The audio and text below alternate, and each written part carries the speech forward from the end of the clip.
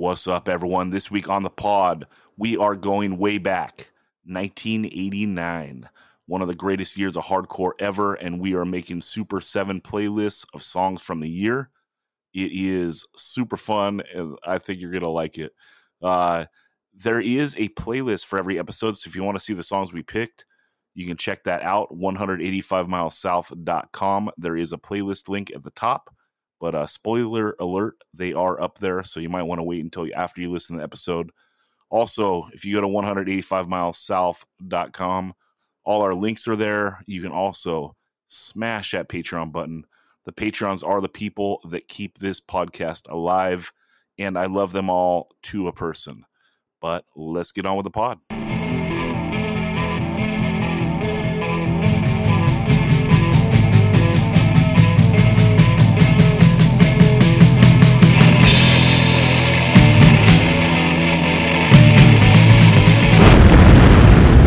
185 Miles South, a hardcore punk rock podcast.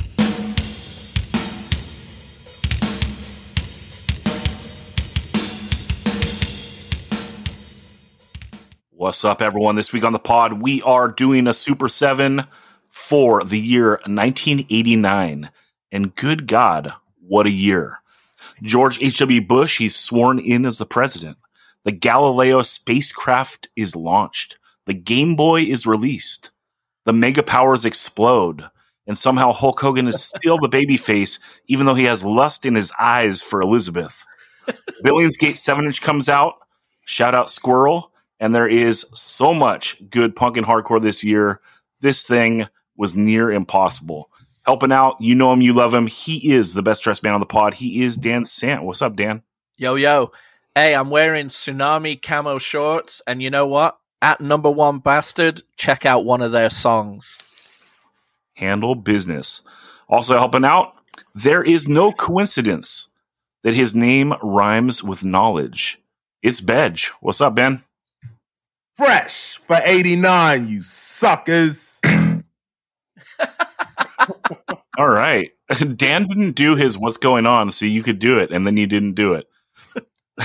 Also helping out, the man that needs no introduction and gets no introduction. It is Anthony Papalardo. What's up, Pops? What's up, everyone? At the time of recording, I'm just recovering from a long night at the Met Gala with my more than fashion suit that I put on, making a statement. But, you know, that's going to be a long time past. You'll have forgotten about this by the time you devour this pod. Hey, Vax the Rich. Mm-hmm. Pop stated two of these in a row. God damn it. Well, right on. Hey, Ben, what's happening in 1989?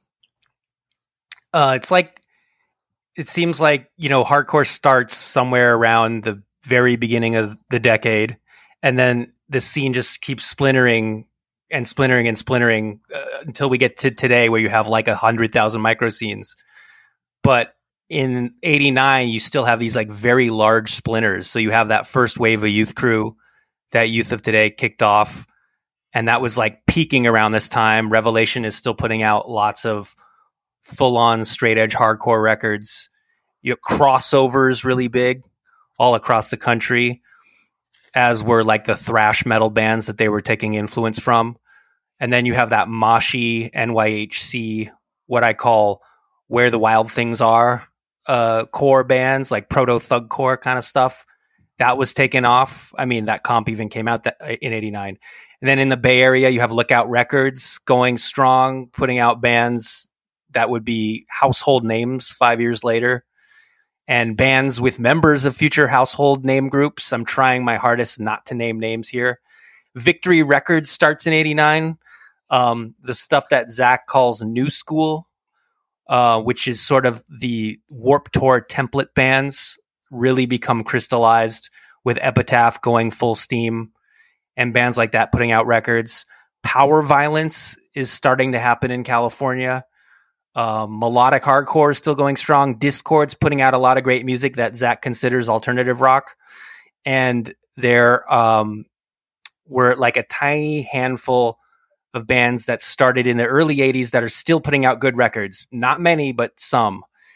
And so it's like not quite something for everyone, but for my taste, it was like an incredible year with so much stuff to choose from. In 1989, I was 11 and I was listening to punk records that were already a decade old, but I finally caught up at some point in the 90s and got really into a lot of this stuff. So, a great year. I knew it was a great year. It was frightening putting this list together, how many great records came out. Someone with a Skuldesac fade combo is yelling at his headphones right now saying, the peak of Youth Crew is the summer of 87, bro. But yeah. Hey, Dan, you got anything on 89? Great hip hop, great sneakers, great snacks. Pop, try to top that, dude. Yeah, I can't do much. I think 89 is kind of it's a little bit of a last hurrah for a bunch of waves. I think by 90, some bands are going on fumes, but also there's all these things that are really formative, as Ben was saying, like Power Violence starting to form. Just a lot of like hints of a lot of diversity that would come, and I think, yeah, it's a really strong year where you could go so many directions and how you'd want to curate songs from this era. And yeah, it's an exciting time, and I hope an exciting conversation. Yeah, we're going to hash it all out here. And if y'all want to know the best of 1989, just pay attention to my list and vote for me when we go to the voting on Instagram. Dan, can you explain the rules of the Super 7? First rule is, listeners, do not pander to the host's requests of voting for him. Second rule, we do a fantasy football style draft where we've rolled dice, picked our numbers, and the order this time is me first, Zach second, Ben third, Anthony fourth. And what we do is first pick chooses a band, chooses a song from a band. All that other band stuff is up for grabs, but that song is taken. Now we are employing a really cool new rule called follow the leader. So what happens if I choose band A and Zach has a song from band A on his list that he was going to pick? If he picks that same band and a different song by them, then it goes to Ben, and then he can do the same. But if Zach refuses to pick the same band, then he is not allowed to pick that band the entire rest of the rounds. Make sense? Absolutely. If Dan takes day-to-days off S&M Airlines and I skip on Vanilla Sex or Drug Free America, then I can no longer take a song off S&M Airlines. I thought you would have taken the Fleetwood Mac cover. That's right. You can go your own way. Do that, let go your own way. All right. Featuring Bad Religion as well. Let's kick this off. We go to Dan for his first pick, which is Anybody There by Alone in the Crowd. What's up?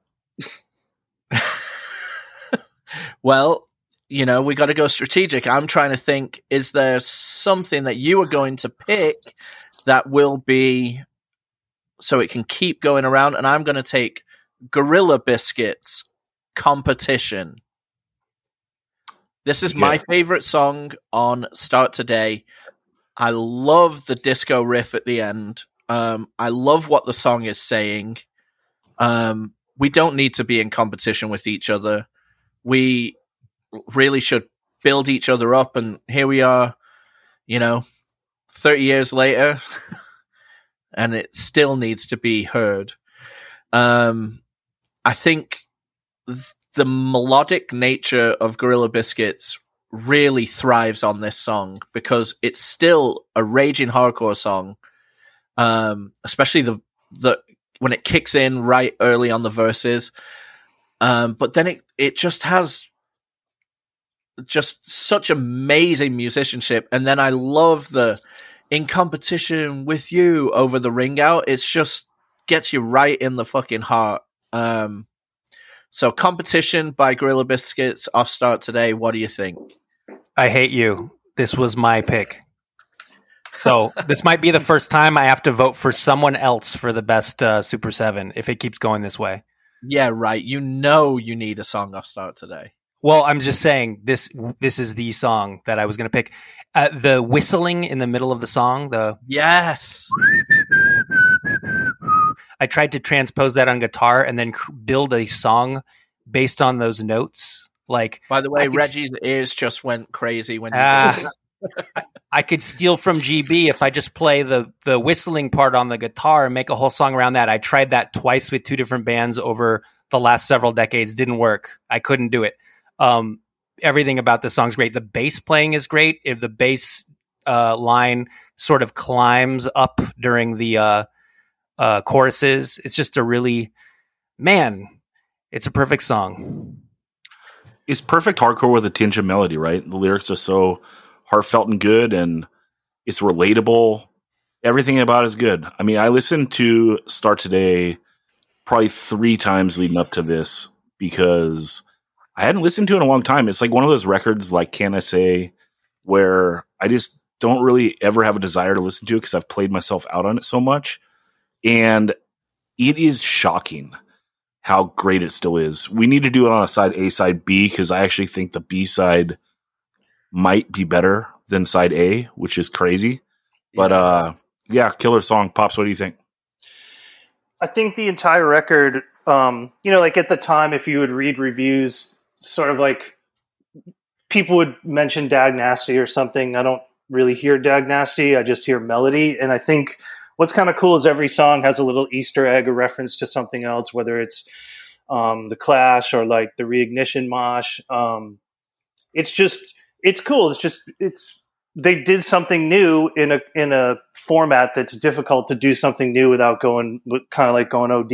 And it's the perfect marriage of, good mosh riffs when you need them, great melody, and I think songs that like every song hits you in a little moment, and kind of like it's one of those ones when you hear it for the first time as a kid, it's stating things you're thinking about in a really fun and sometimes kind of articulate way that was, a little less more about you do this, I do that, fuck you, da da da da, and it's a little more introspective, and it sounds like a record someone wrote in their bedroom and then brought it to everyone, and everyone said that's exactly how I feel, and then it just rages. Yeah, I think the power of Walter writing lyrics and music for this is really thinking about this holistically, and I think sometimes when that happens, when there's one person in a band that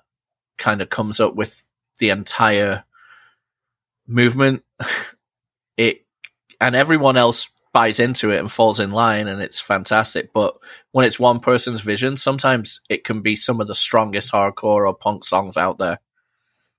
Yeah, I want to touch on Pop saying fun but articulate on the lyrics, because I think that actually musically it's like that as well.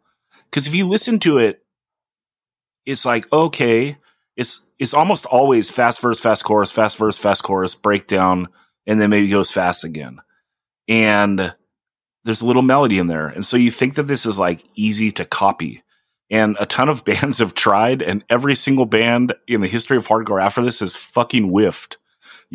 Because like, yeah, it's kind of fun music, but like it is articulate in the songwriting. Like there's something intangible there that is so good that like can't be grasped again. Yeah. When you do it, when the novice tries to do this, it becomes like this is proto Amazing Core in a way because of all the octaves and, the like picked riffs over it. And it's like, you have to have that in your palette. You have to really like those bands. Like in some sense, like, can I tell that Walter was also playing along to REM The Smiths? Yeah. Do they have ringy riffs like that? No. But in the way that he's like adding to what's going on, and actually the 2 guitars are doing something, it's more than just like, okay, cool. Jimmy Edge, start hitting the octaves, and like, I think that's what a lot of people take out of it, just because that's the easy takeaway. And also too, them recording the record multiple times, taking multiple cracks at the vocals. And I think like back to the Easter egg thing, every song has a unique moment that doesn't overlap and makes them all stand out, even if it's something vocally like a cracking in the voice or a certain line that, the phrasing's interesting. And yeah, again, that's just all songwriting, right? And doesn't it absolutely. Oh, go ahead. Yeah, no, absolutely, because it's very similar in the way that Victim in Pain. Most of the songs are the same when you look at them, if you were going to break them down on paper. But why do they all stand out and have their moments? And why is it like one of the greatest LPs of all time? It's the exact same thing here on Start Today. Sorry, vocal phrasing. That's the main thing. I think you don't have Civ going da da da da da da da da da da da da da da da. He's like, it's the phrasing of the vocals is broken up in such a way that it makes every song, all the lyrics, memorable. Like the lyrics are good to begin with, but the way in which they're presented, it doesn't blend in with the music that's happening behind it. It stands out. And it might have the best singular placed backup ever. No, it's not true. Yep. So fucking... I just got goosebumps saying that part, so there you go. Well, right on. I'm going to take advantage of the new rules of the Super 7 and take... Dun, dun, dun, dun, dun, dun, dun, dun, dun. I'm taking Alone in the Crowd. Is anybody there? Oh! Self-titled 7-inch, 1989. I'm folding my GB cards to take this song to punish Daniel for not taking Minor Threat in the Super 7 of Straight Edge. This song, good God, man. Perfect hardcore song. What do you think, Daniel? I hate you. Oh my God. How do I live in a world that this is not on my list? I tried to see, I knew this whole new rule was just to screw me. But think about it this way, Dan. Zach, under these new rules, cannot pick a Gorilla Biscuit song. He fucked himself. I know, he had New Direction right there. I had New Direction, but I'm taking this one. And Dan, if you wanted this so bad, you could have taken it. You got the number one role. Yeah, you're right. I outthought myself again. And yeah, this is the best song in 1989, so, Vote for Zach, people. But by the time I've amassed my 7 songs, it will be superior. We will Watch see. this space. We will see.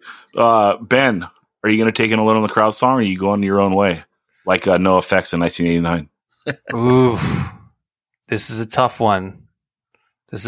I guess I'm going to not take an Alone in a Crowd song, which means I can take any song by any band, even if I have GB on my list.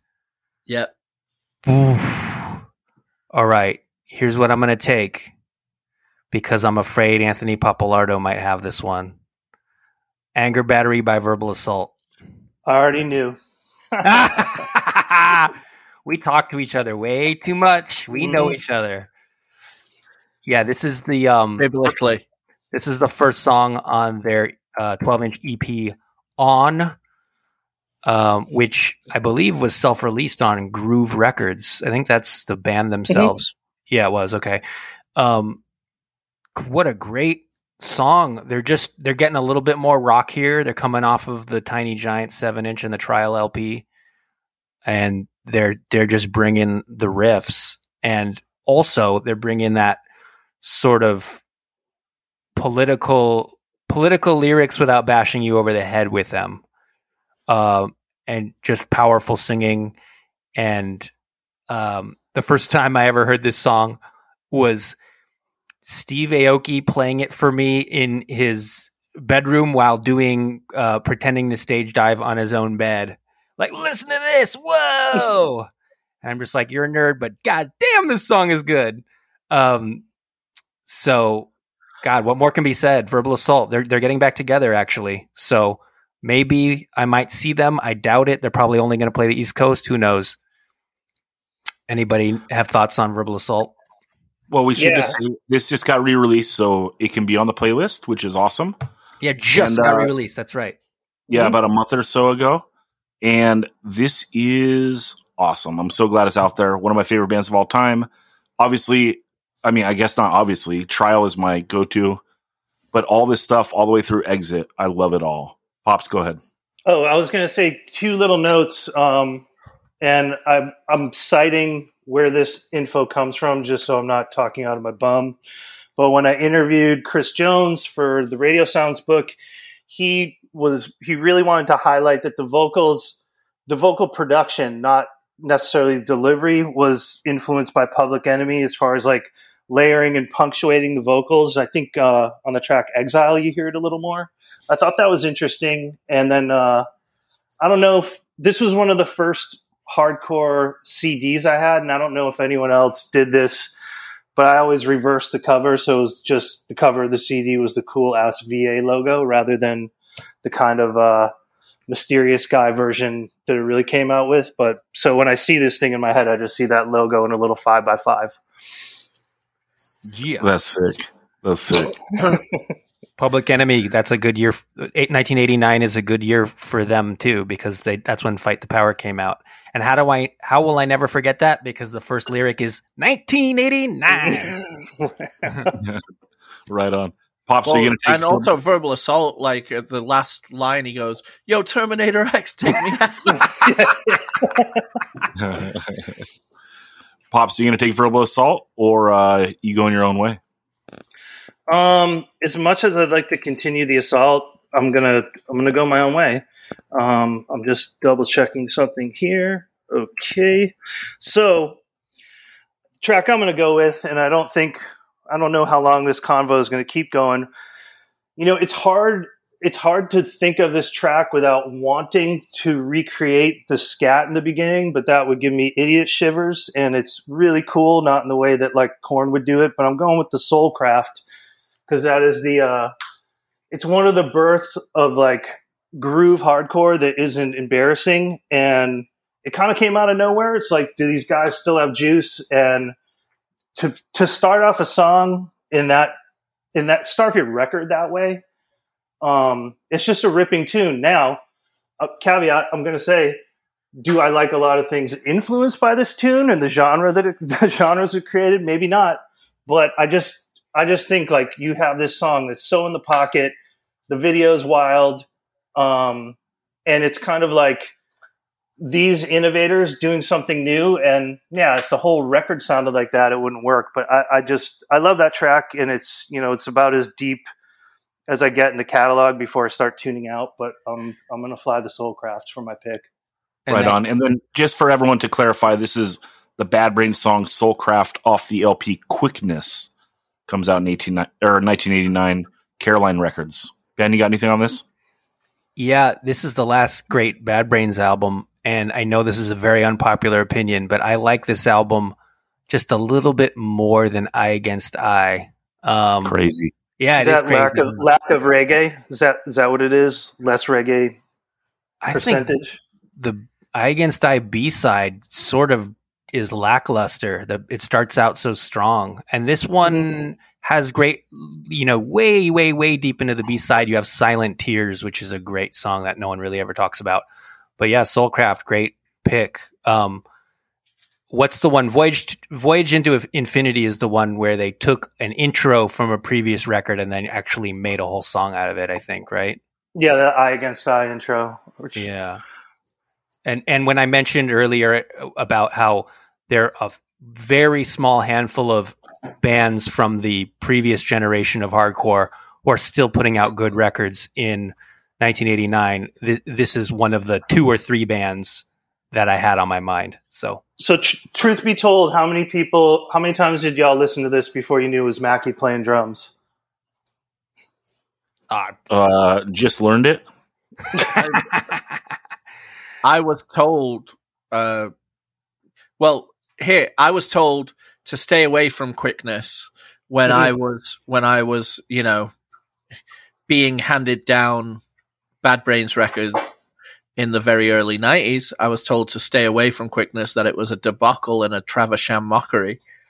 But later on, someone said, "Yo, you should check out Quickness. What are you doing?" Blah, blah, blah. And Mackie plays drums. So I knew Mackie was playing drums before I heard the record. Hell yeah. All right, Dan, you taking a song off Quickness, or are you starting this all over? I'm starting us all over.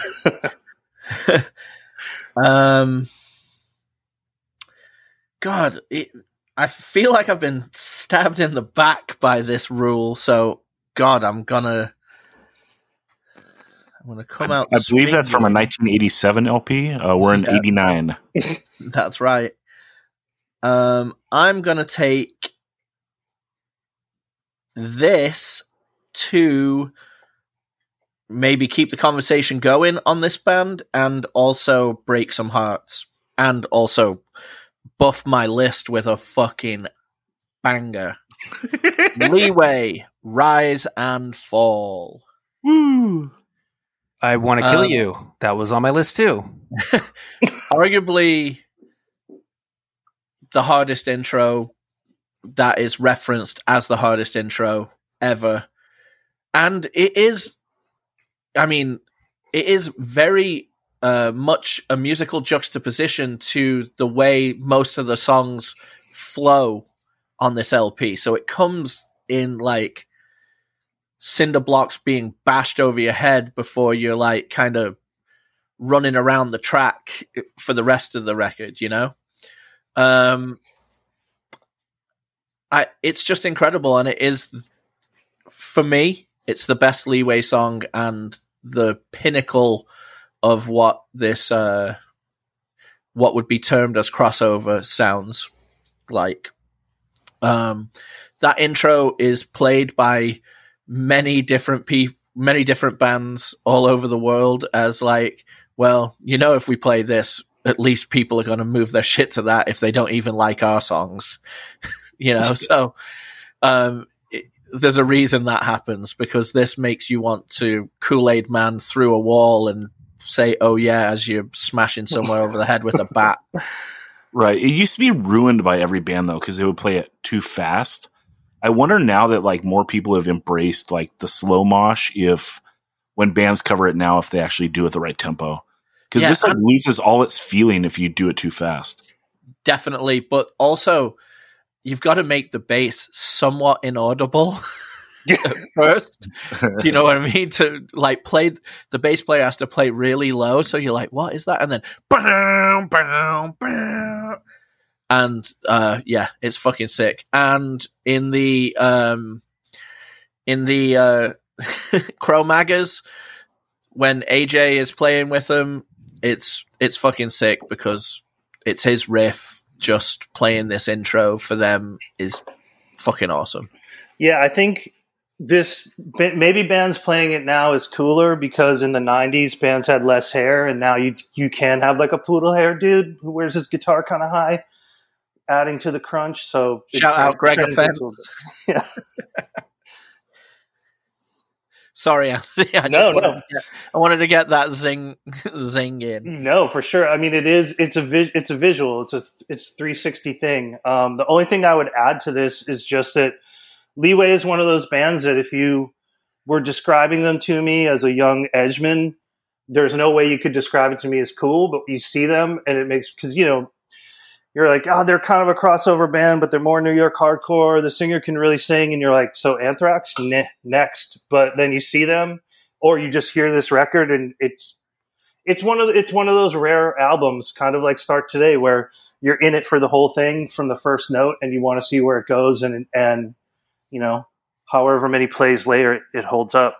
Yeah, well, it goes from this song into Mark of the Squealer, which really you could say Anthrax. Like, that song is very of the time thrash, you know, with the real high parts. But then as the album unfolds, it goes deeper into the NYHC vein, you know. This is the best intro of all time. It's so good. And, you know, people forget to mention that it comes back in as the breakdown. Yeah. And but the best Leeway breakdown is on Desperate Measures, the song Stand For.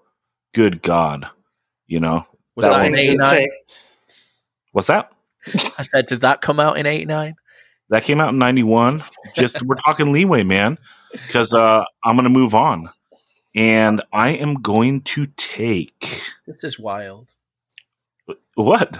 I want my shit, dude. I'm just deciding. It's just wild. I am going to take... Okay, the LP comes out in 1990, but they put out this song on a 7-inch in 1989. I'm taking Poison Idea just to get away. When people talk about the greatest rock and roll songs of all time, you know, Rose Tattoo, you know, fucking. Who are these Nice people? Boy. The people, man. Yeah, you know, Nice okay. Boys, Guns N' Roses. It's So Easy. You know, like these great rock and roll songs. This one is right there.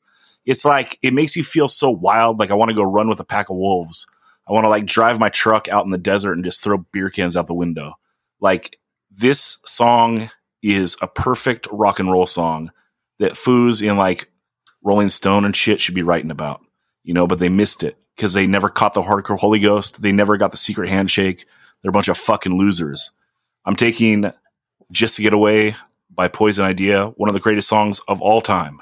And it comes out on their LP the next year, Feel the Darkness. But here it is in 7-inch form. Ben, I know you're not going to carry on because there's only one other song on the 7-inch. It's a cover. But how do you feel about this song and band? It made my honorable mentions, which is the correct term. Anyway, this is a great song. This is probably my favorite Poison Idea song. People who know me really well know that I don't like Poison Idea as much as I'm supposed to, but this is it. And the way you described it is perfect. It's totally one of those like almost like Motorhead-ish, like get on the motorcycle and, you know, fuck the world kind of songs. Ride off into the sunset. And yeah, it just rules. Great pick. Dan, why are you so mad, dude? Me? Yeah, you were mad that I didn't take a Leeway song. I just think it's off-brand. We can go back to the old rules next episode. Just keep pouting. It's cool. All right. Hey, Yeah. I wouldn't be who I am without a few pouting and throwing my toys out the pram. Well, you got the cutest dog in the world to snuggle. So, like, you're going to feel better at the end of this. That's true. Yeah. All right, Ben, let's go to you for your number 2 pick. Well, I'm going to go with something someone might have. This would be fucking wild if Zach doesn't pick a song by this band. But at the rate he's going, that might be the case.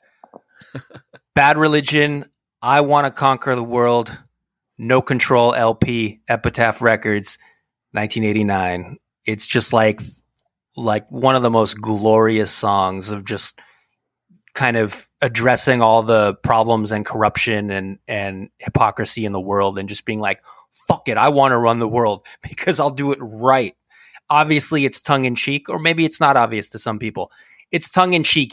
Greg Graffin doesn't want to, or I can't remember which one wrote it between Graffin and Gurwitz. Whoever wrote it does not want to be the dictator of the world, but it's saying like, you know, if I had things my way, we'd have peace on earth and save the whales and, you know, expose the corporates and feed them to the children. And it's a standout song on a standout album by a standout band. Any thoughts on Bad Religion, I Want to Conquer the World? It's a perfect song, dude. It starts just how I want a Bad Religion song to start, with a fucking lead. You know, like a perfect, tasteful lead into like a super drivey verse. Good God, this is a perfect song. I'm bummed. I want it on my list. But, yeah, I don't know. Pops, are you going to take a Bad Religion song? I'm not going to. God, I love this record and I love that song, but I'm going to go a different direction if I may. But I feel like we don't want to put we don't want to put Bad Religion to bed. I just think, like right this second, I just want to add that, you know, sometimes there are these bands that they're canon. They're just such a part of the conversation that you forget how great they are. And those are the bands that you need to go back and be like, I haven't heard that in a minute, and sit down with the whole thing. And if you can play it, side A, side B, actual vinyl, I know that sounds hokey, but it's kind of a different experience when you're anticipating having to flip the record, or you might sit down with the lyrics. But, you know, it's kind of like when I got that Group Sex reissue, even if that's only like a 8-minute experience. But, you know, or the Crew reissue, like it in a funny way, even though I've heard those records so many times, hearing them one more time in a different context is really nice and really special. And I think, it's for me, Bad Religion were like one of the first bands of like cerebral punk that turned me on to something so interesting. And yeah, maybe it's pseudo intellectual, but whatever. You're also like 15. It doesn't have to get that deep, man. But you feel like they're one of those bands you kind of feel like you're onto something when you find that band. Even I can't describe it, but it definitely has like a unique connection. It's not like they're not singing about really obvious topics, and they do it in a really cool way where, as Ben said, like, is it tongue in cheek? Is it serious? Does it matter? Go ahead. I agree with you, Anthony. There's a thing about going back and checking out these things that are evergreen, in lots of people's collections, or have been cast aside by tons of people because of all of the bands that were influenced by them then that put out garbage. Mm-hmm. Do you know what I mean? Like, Bad Religion, unfortunately, gets looked over by many people because of what that style that they perfected birthed. Do you know what I mean? Yeah, it would be like saying the Rolling Stones are trash because there's some like bad 80s metal band that was emulating them or something. It's like you can't write it off. Good work is good work, and influential work is influential work. And I think if you go back to it with a clear head, a clear mind, and whatever other positivity you want to have, you'll be pleasantly surprised. Yeah, this is a Mr. Brett song, and I'm not going to speak on it that much because I'm taking a Bad Religion song. So, Dan, there's a spoiler for you, so you can fuck me if you need to. So we can be friends again. Pops, let's go to you for yours.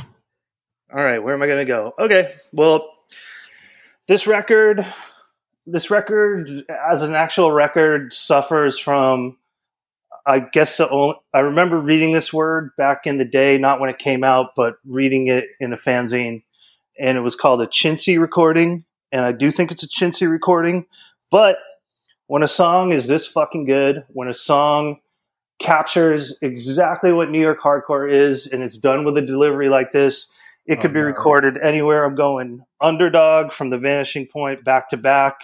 It's basically a theme song. It's such a declaration. Like, if you are the underdog in your school, if you are the underdog at your job, you almost want to go to work in like a black shirt that says, you take no shit, in white letters on the front that you got at the state fair. It's just such a fucking it's such a perfect fuck you. And Richie's vocals are, just great. He's a unique singer, and I think it's one of the best Underdog songs. Unfortunately, it's just, that record, I think we talked about this. If that thing's recorded at Normandy Sound, maybe that's a different conversation, or, it just needed to be beefier. It didn't deliver, but still classic tune. And that's what I have. Underdog back to back. Yeah. It's a tragedy that it's not recorded at Normandy. And I've never been able to get past this recording. I have it on vinyl. I've tried listening to it a bunch of times, and I enjoy the record, but it doesn't grab me like the demos do, because they sound like how my dumb brain needs things to sound. Dan, what's your take on this? Epic. This is just, it's grade A backbone core, It's the thing that gives you that titanium spine that I always talk about. There are certain songs that just make you feel 1,000 foot tall and empowered. This is one of them. And it's coming from someone who you knew could fucking stand up for what they were saying too. Like, if anyone stepped to him, that's just an added little bonus of it. There's no fakery there. He's just take no shit.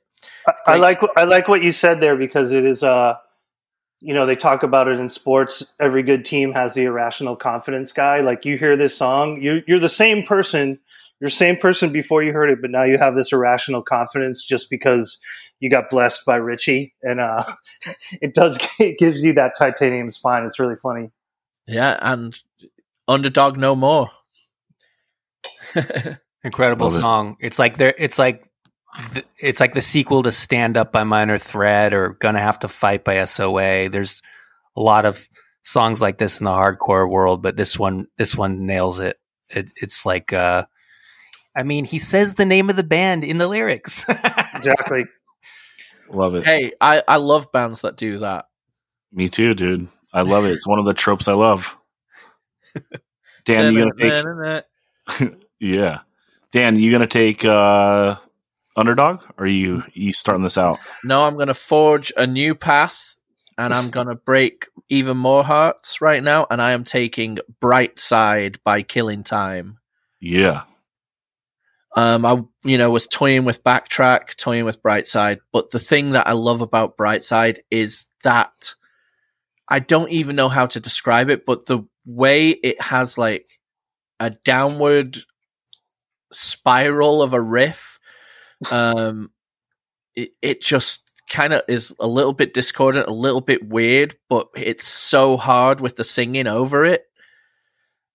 This is New York hardcore, like underlined exclamation point. This is what New York hardcore sounds like, you know? I really love lyrically what it's saying too, because it's kind of it's in the same scene as Gorilla Biscuits, right? So GB is kind of putting that positive spin on elements of experience and society and stuff that they're dealing with, but giving it more you know what? If you look within and you do things, you can get by. Like, it's giving you that kind of like pat on the back thing. This is more like, yo, life fucking sucks, but you know what? The only thing you can do is pull yourself out of it and look on the bright side. Like, it's so fucking great. It's when you're the most down, that little glimmer of light is there through the hardest like experiences, and this song kind of captures that perfectly. Can we kind of suss out the cover of this record? Because I always felt a big disconnect. Like, there's an old dude, he looks scared. I'm assuming it says fuck on the door, but it's CK. It could be luck, maybe. I don't know, but like, it could be what? Zach? Yes, that's true. But I always thought like there's just these records, like, the Infest record, right? Like, where what you're seeing just doesn't match how awesome the music is. And I'm not being critical, but I feel like the cover of Brightside was a big whiff. Well, I think it is Calvin Klein looking out the door after he got busted for all those sexual innuendos. And it's just a little bit of a predictive artistic rendering. I love the cover. I think it like gives it kind of a street feel. Yeah. And it matches the music. So it's one of those ones where we've talked before, like, when I look at Bringing It Down, that album cover looks sick, and then you look at it more and you're like, wait a minute. Yeah. It's kind of similar to that in the way that, like, when I just look at it, I'm like, that looks dope. Plus, I'm a sucker for bluish. I don't know if it's like a dark gray or if it's like a muted blue. Blue tones. Do you know what I love too? Is like, I've taken Leeway, which has the total like monster version of Da Vinci's Man, which is on the thing, and then the Killing Time has like the dude on the clock, which has a very similar, kind of like imagery. Yeah, and I always thought it's like getting shot in the arrow is the arm or whatever, like, of the clock. Something very tragic about it. Yeah, like he's been impaled, and it's like a chalk outline almost. Yeah, thank you for picking a song that isn't on my list. Finally. Also, bands with two people named Anthony in them are cool. Just putting that out there. Yeah. Well, Dan, you got me. Tony. There you go. That must be your favorite band ever. It has to be. Dan, you roped me in. You roped me in. I have to take a Killing Time song. I wanted to take something else this round because I'm scared I won't get it. But, yeah, I can't do my list without Killing Time. Straight up. And I really want to take New Release because I love it so much. And I'm going to tell you why I love it, and then I'm going to take something else because that's what I do. But new release is so wild when you think about it because like it's so bouncy on the verse, and then it gets all like emotional on like the next part. I don't know. It's not a traditional song structure. Like there's a little lead going, and like it kind of gets emotional in like a sad way almost. It's so ill. They tuck so much into the song, and then it's only like a little over a minute. I was looking at it today. I was like, what? New release is only like a minute 10, minute 20. Like, what the fuck? And it's a demo song. It's a Raw Deal song. And it is cool. Like, the emotions of the song give me, like, I really think that Judge Bringing It Down and Killing Time Brightside are, like, those two 1989 LPs that are kind of, like, companion pieces in a way. Yeah. There's a lot of the same, like, it's that nice, new, big-sounding recording that's, like, flipping the switch.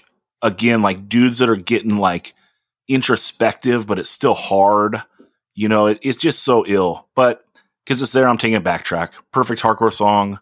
Yeah. What's up? It's got it all. You're moshing. You're singing along. It's everything. It's straight up perfect. Like, I don't know what to say. Listen to it on the playlist and agree with me.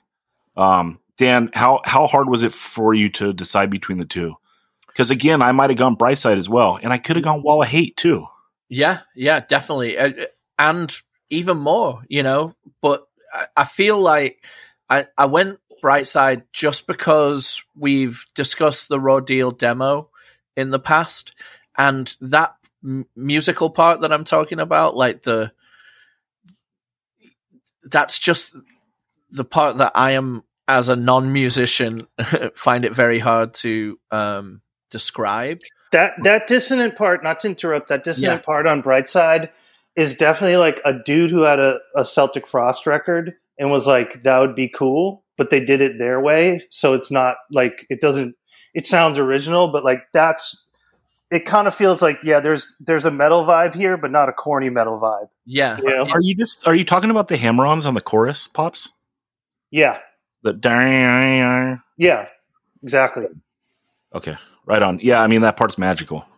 But I've met that guy Carl, who was the guitar player of Raw Deal in this, and he is like just as much a metalhead as he is like a core dude, you know, especially more so these days.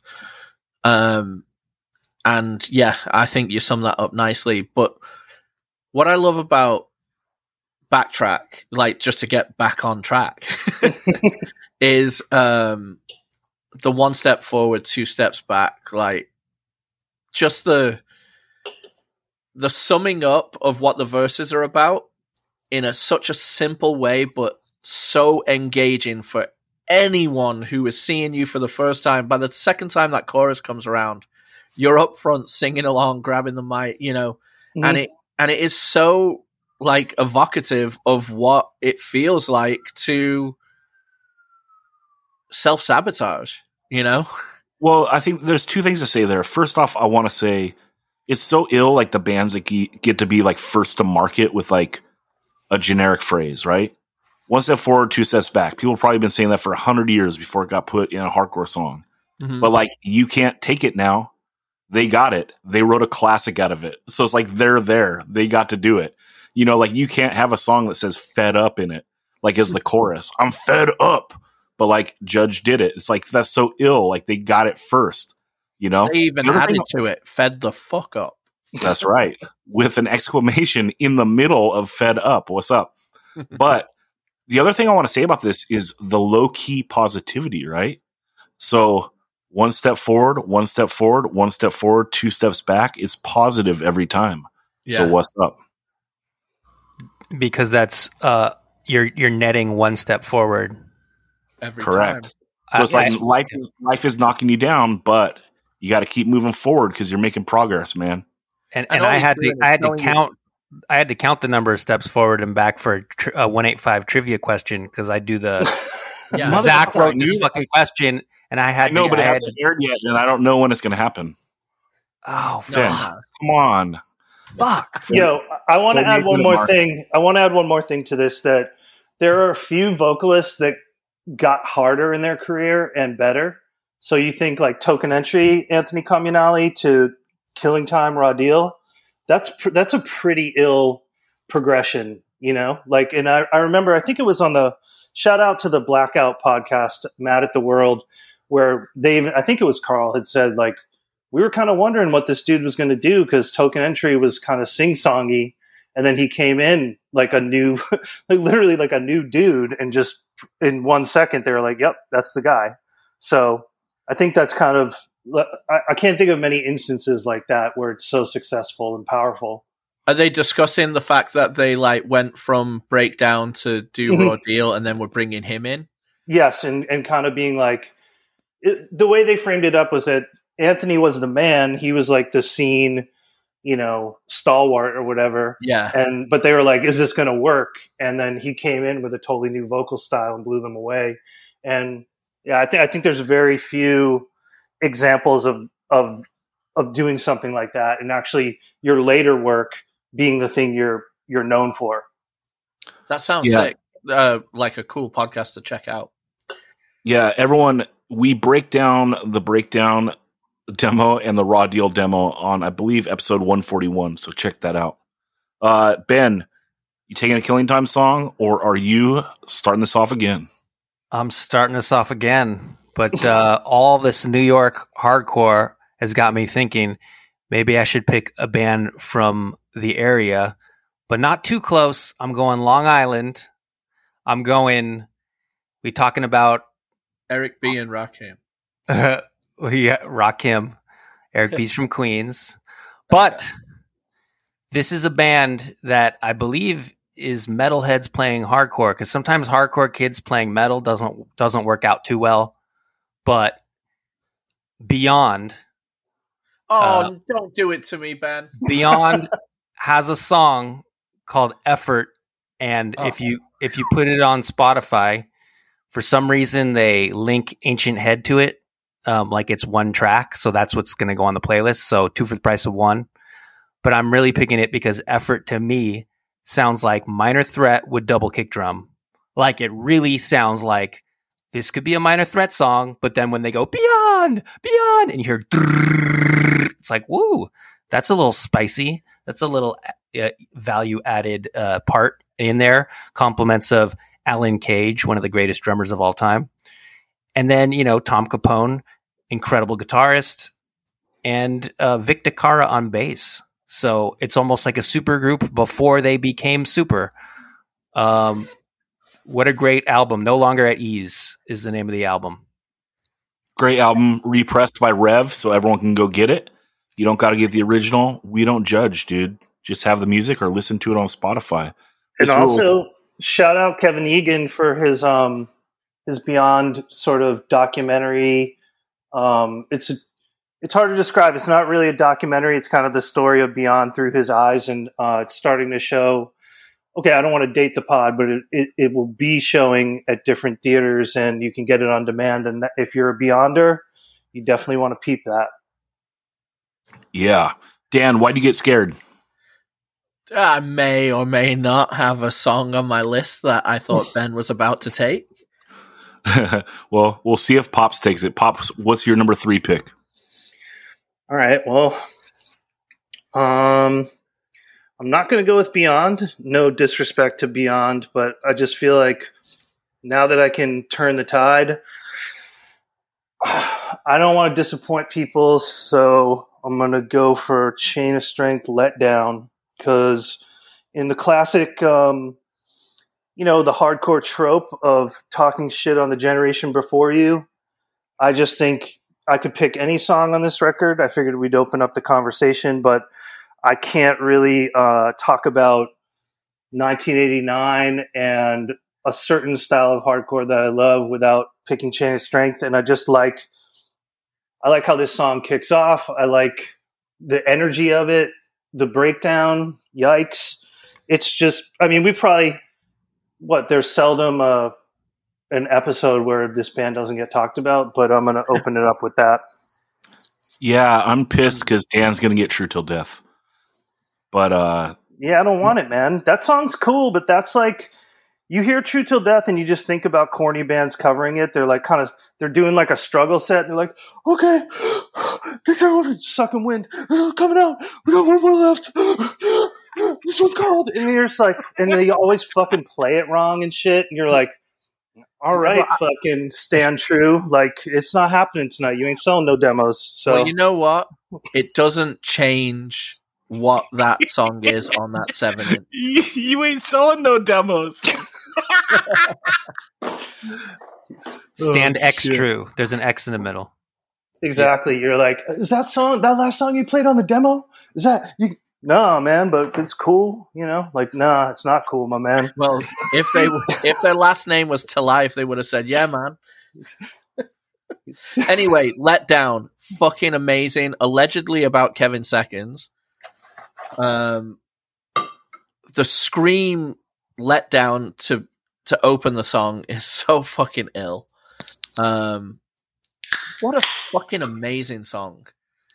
Was that Frosty cracking a beer right before he wrote True Till Death? Only when I'm thirsty.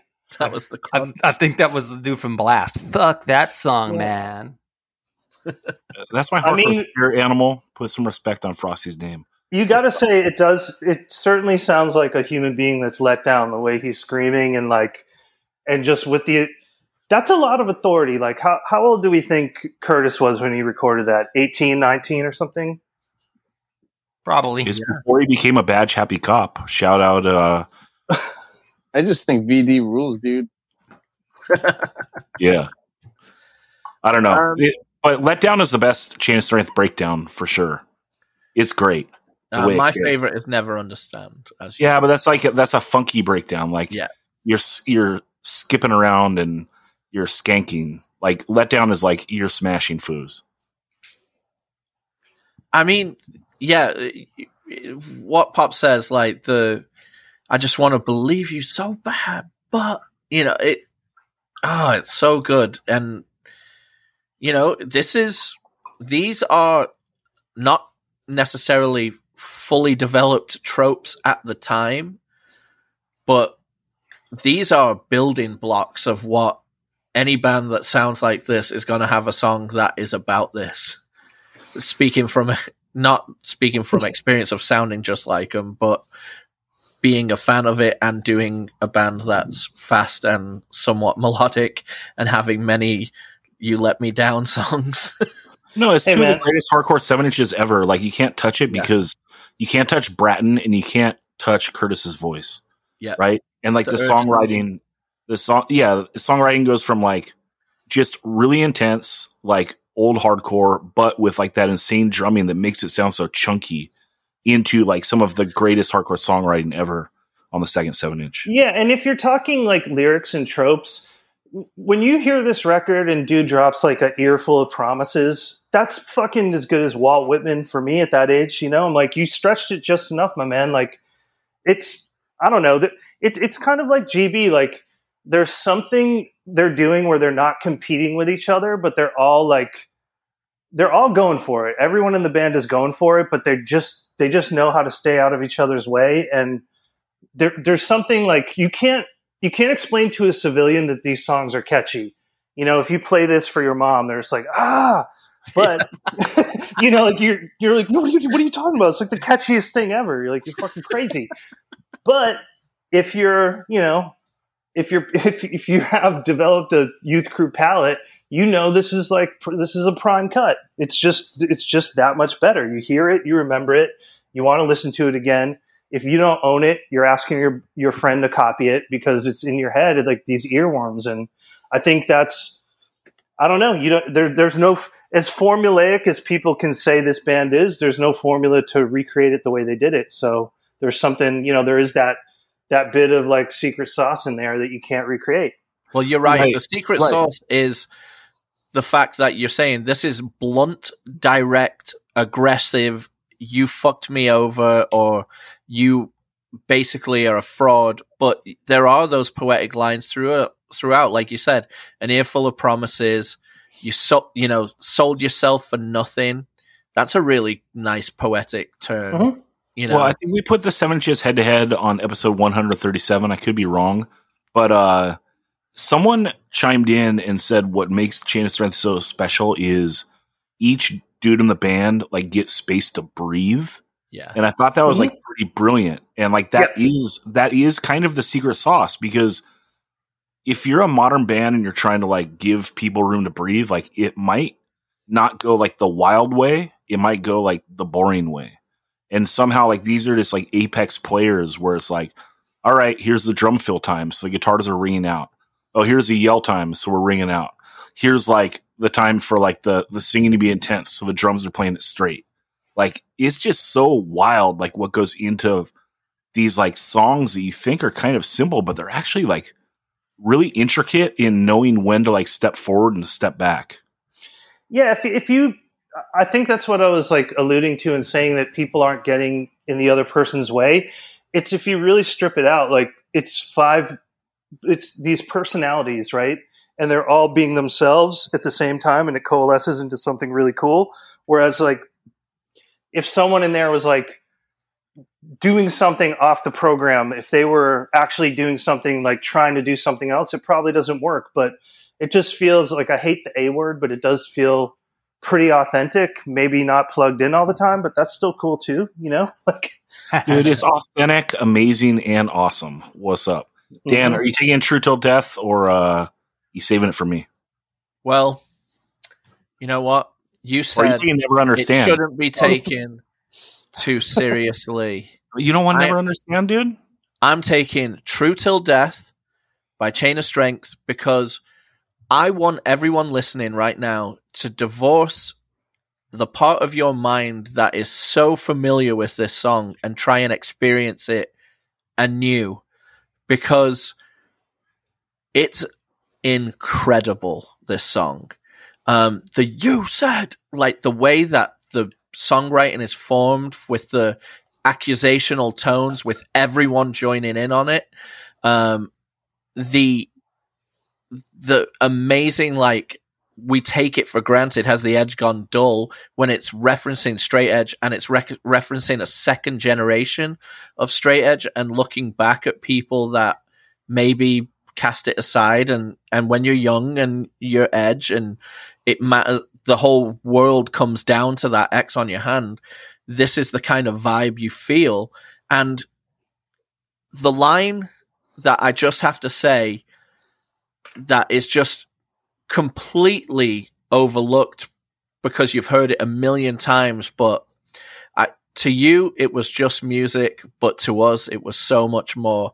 If that doesn't sum up the feeling of being 100% headfirst into hardcore, and in this case, 100% into straight edge hardcore, it absolutely defines what feeling will, you know, when you throw a rock into a lake and you see all those, you know, reverberations of the water coming out, that this is like one of those parts that just really just absolutely lucidly tells you what it means to be like headfirst into hardcore. And this song is incredible. The sing-alongs are perfectly crafted. The music is fantastic. Yeah, there are a bunch of weirdo bands that do it huffing and puffing and play it too fast, but divorce all of that from your mind and experience this for the first time again, and you know it will blow you away. Dan, you made a great point.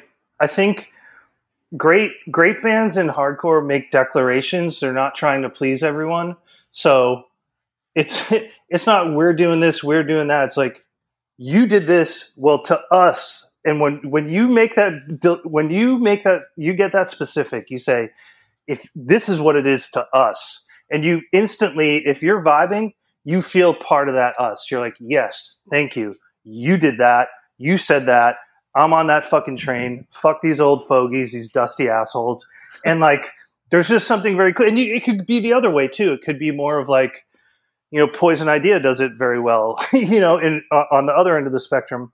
But I think there's something about just, you know, having the confidence to just lay it out there and that's why people react to it. And it's kind of like there's, you've heard Youth of Today, those songs are memorized.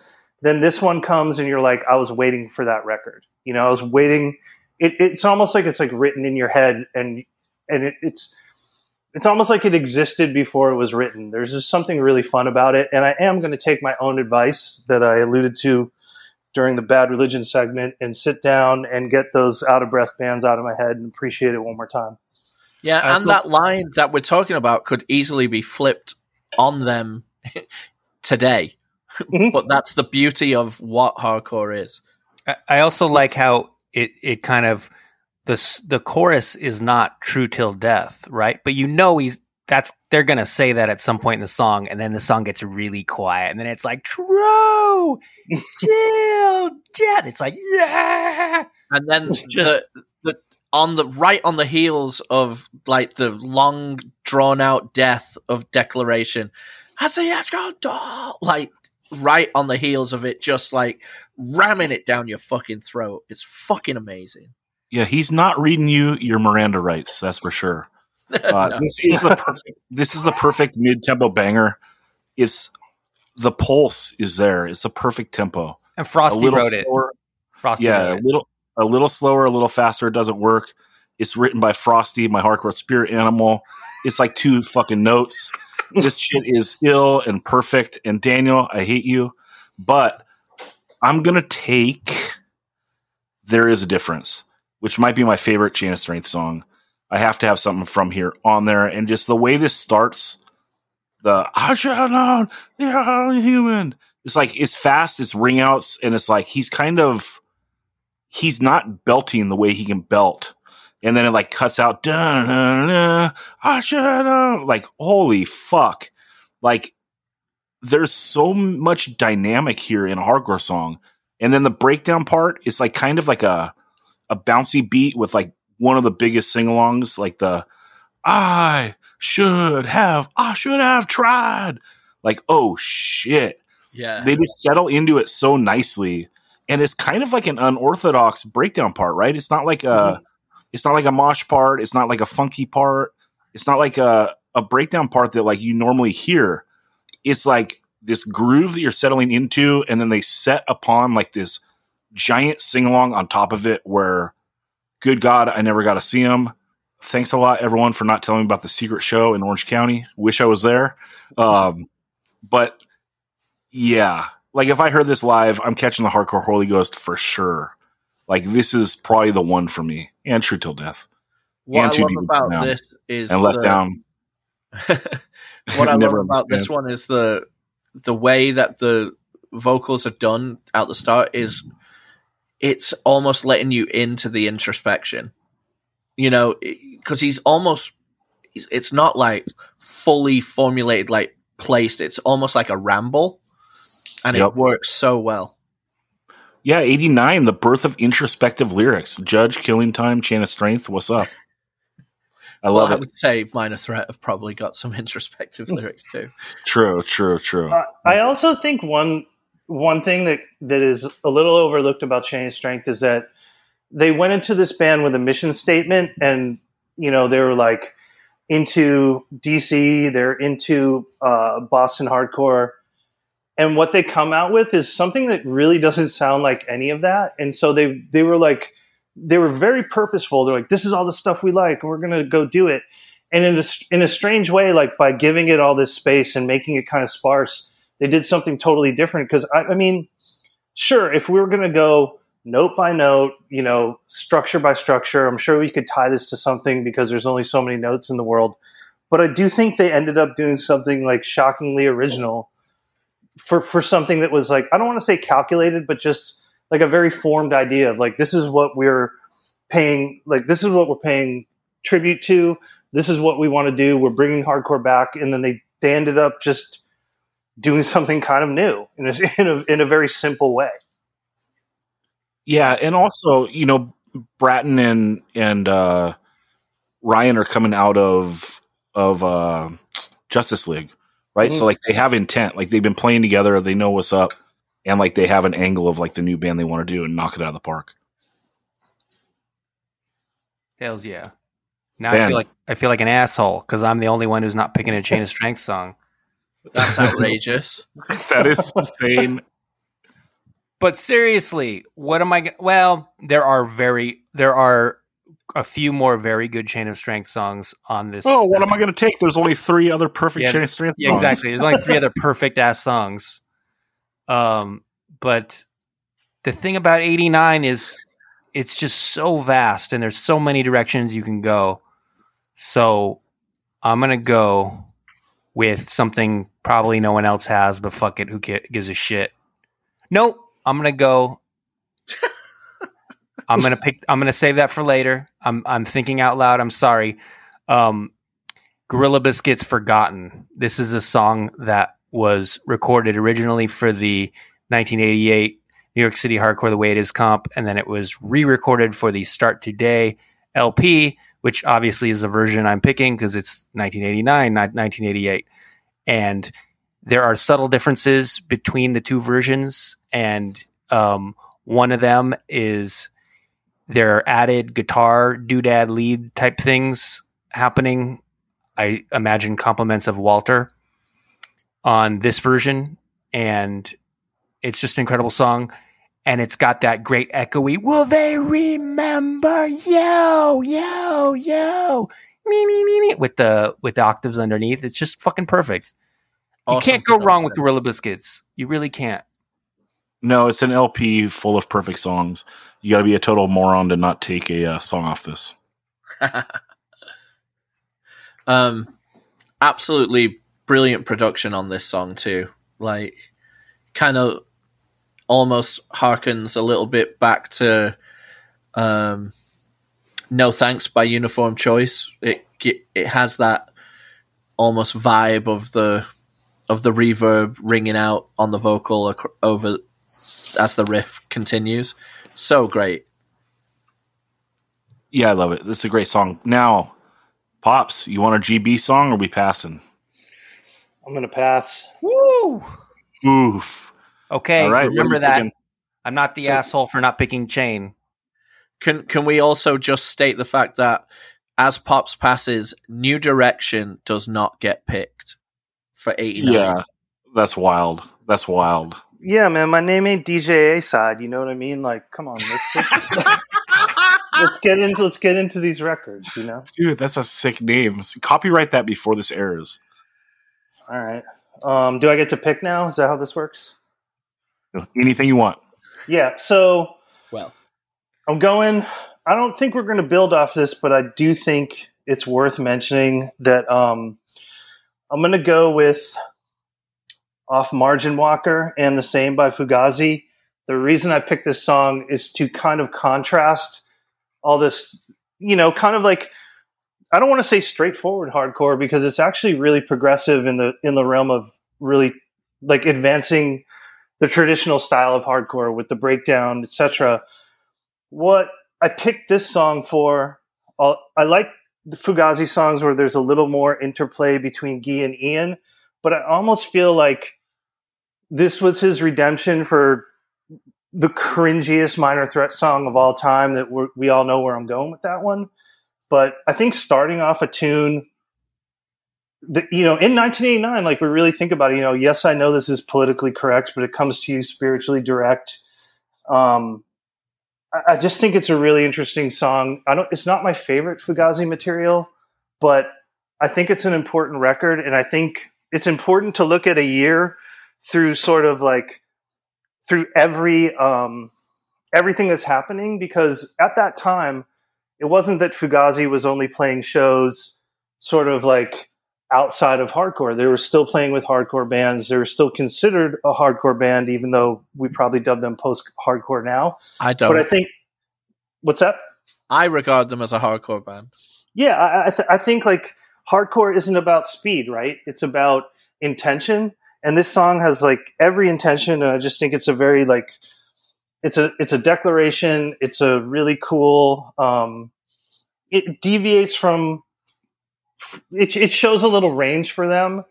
And that's kind of it. I'm going to leave it there. But again, Margin Walker, not my favorite material, but still, I think really important to mention that while you're having these songs about betrayal or straight edge, which are all valid and great and very vital topics, you have someone from a little generation prior trying to like expand the storytelling and do something with the same urgency that maybe hits some different topics and relays messages in a different way.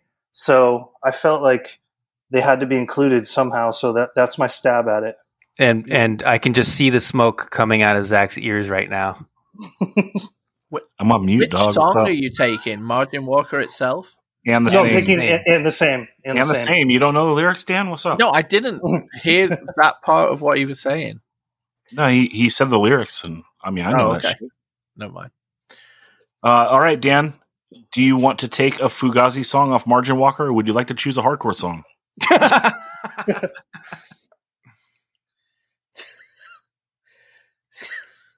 I feel like that's the Occam's razor question. There is a band whose initials are FO that had a record in 1989, if you want to take that too, just so you know. True. I'm going to take... No, I don't think it's on Discogs.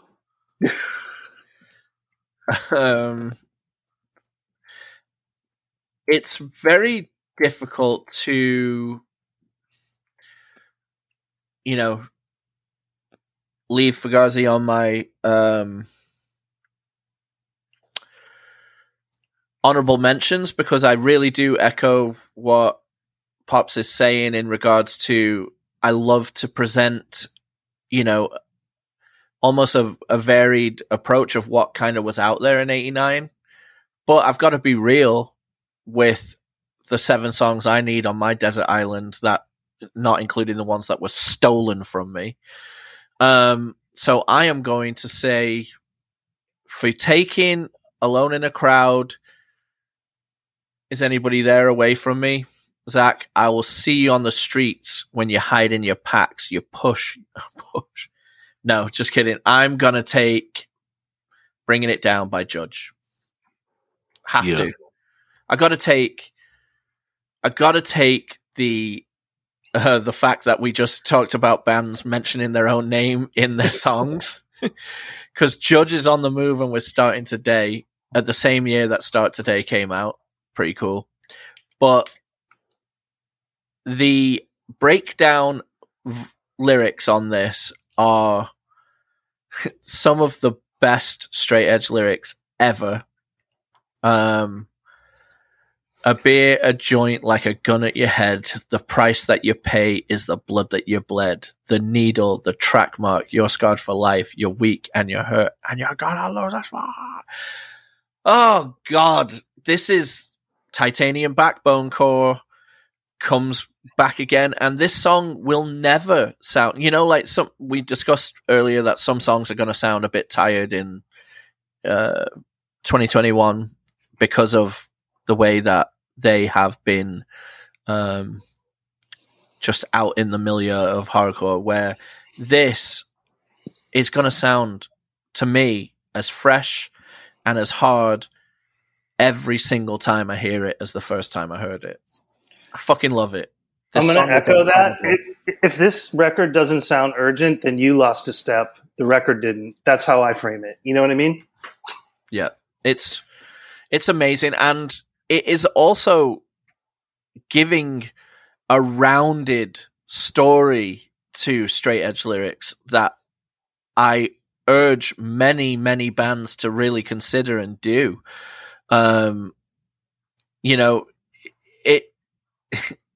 It's harsh, it's hard, it's angry, but it's also talking about like, this is fucking ignorant to do this shit to yourself, like to really become an addict. Do you know what I mean? And yeah, it's not a lot of people's fault when they've gone this route and become an addict, but you got to bring that hammer down sometimes, and this is fucking hard.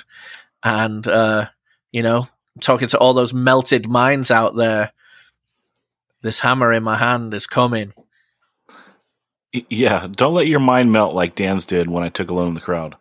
This is great. I love it. Dan, you've gotten me 3 rounds in a row, by the way. Yeah. Because I am going to take Like You. Woo. Ay. Dude, so I saw Judge, I believe, pretty close before COVID hit. I think maybe in like October, November of 2019. And I saw him at the Shea, which is like, this is amazing. I get to see Judge play the Shea Cafe. And Retaliate actually played. And I was watching them and it was like, this is pretty sorry. Like, they're not that great. This is a bummer. And, you know, this happens.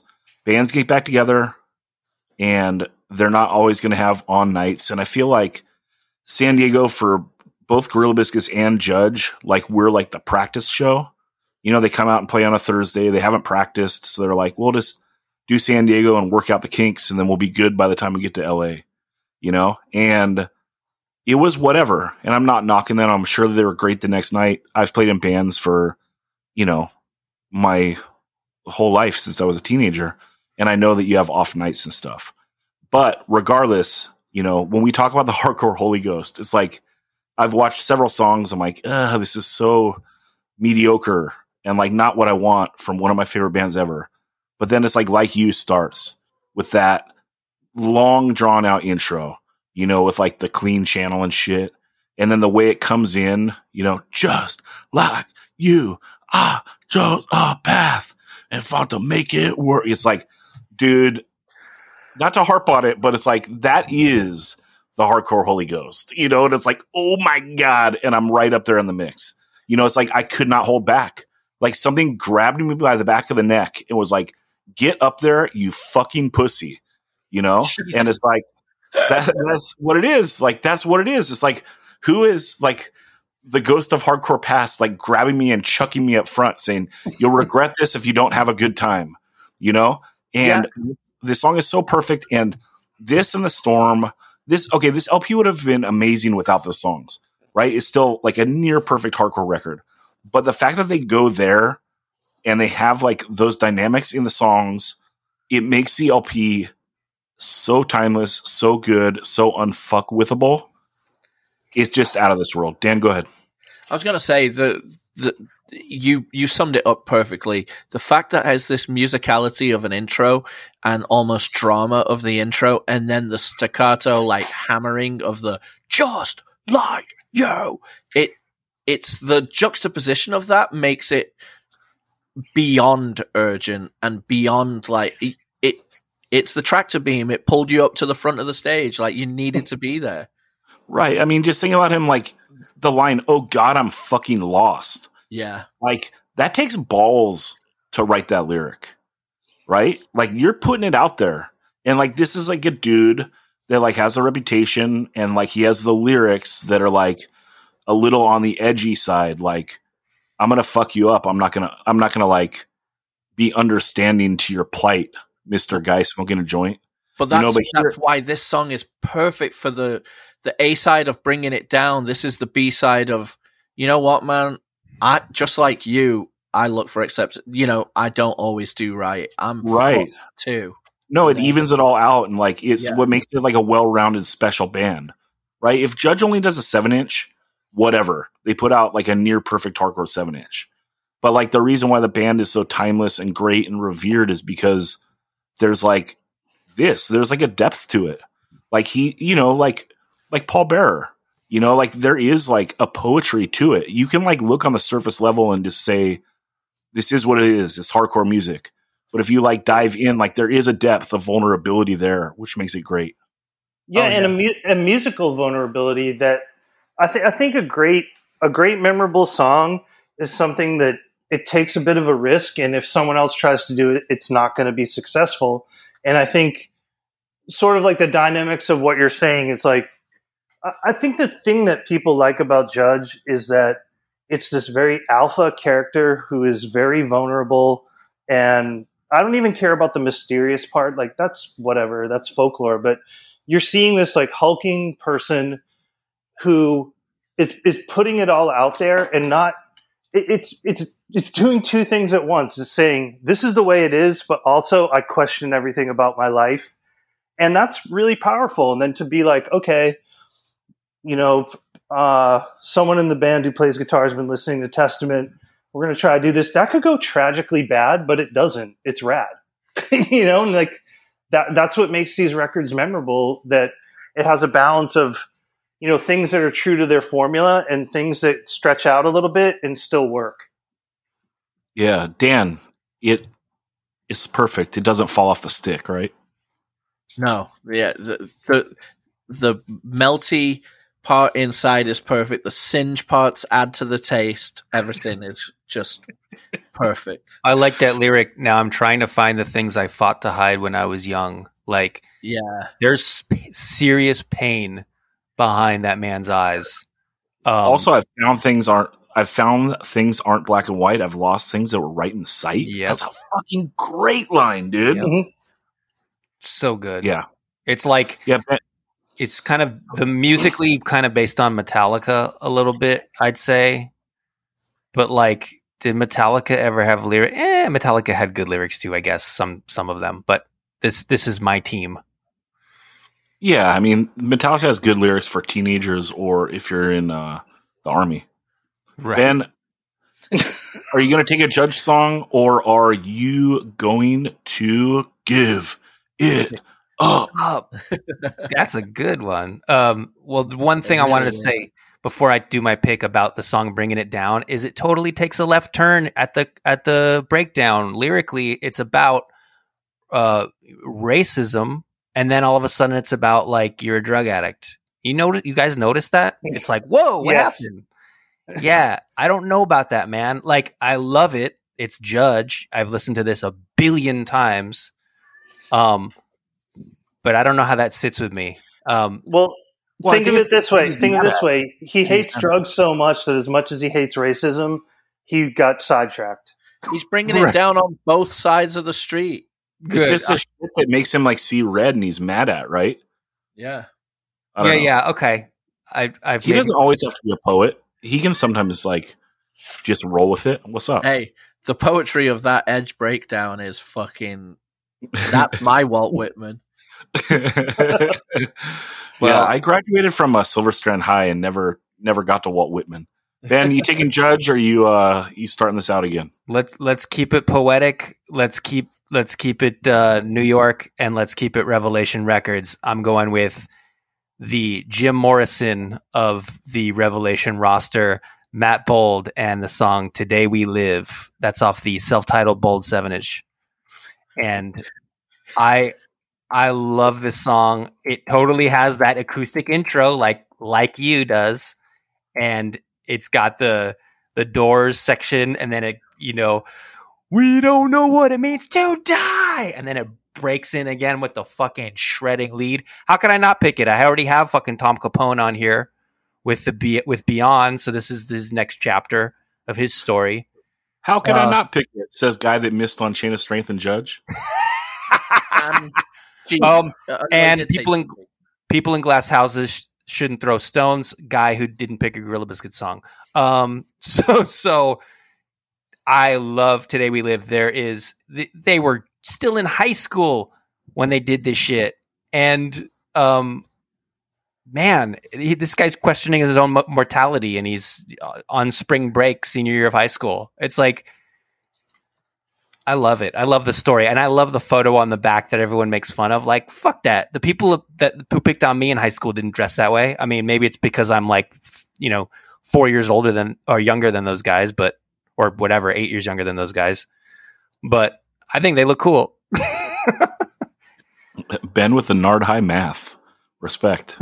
Pops, you love this 7-inch, don't you? I'm a huge fan of this 7-inch. I'm trying to remember which song on this. Whoa.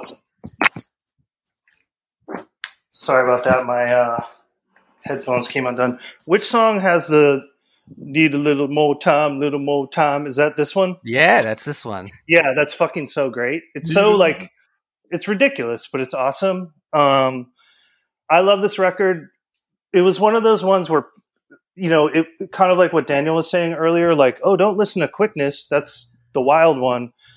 People told me, oh, that record sucks. And I listened to it. I'm like, this rules. Like, it has, sure, there's like things that are dated about it. There's things that don't work, but as a whole, it's totally cool. And it's also totally cool that Bold did this and it wasn't a total like faceplant. So that being said, I think it's my turn, right? And I can pick a Bold song if I want off the 7-inch. That's right. I just don't like people who are hateful, and I'm glad Matt Bold agrees with me. And that song rips, and it has this like total avalanche part in the middle, ripping solo.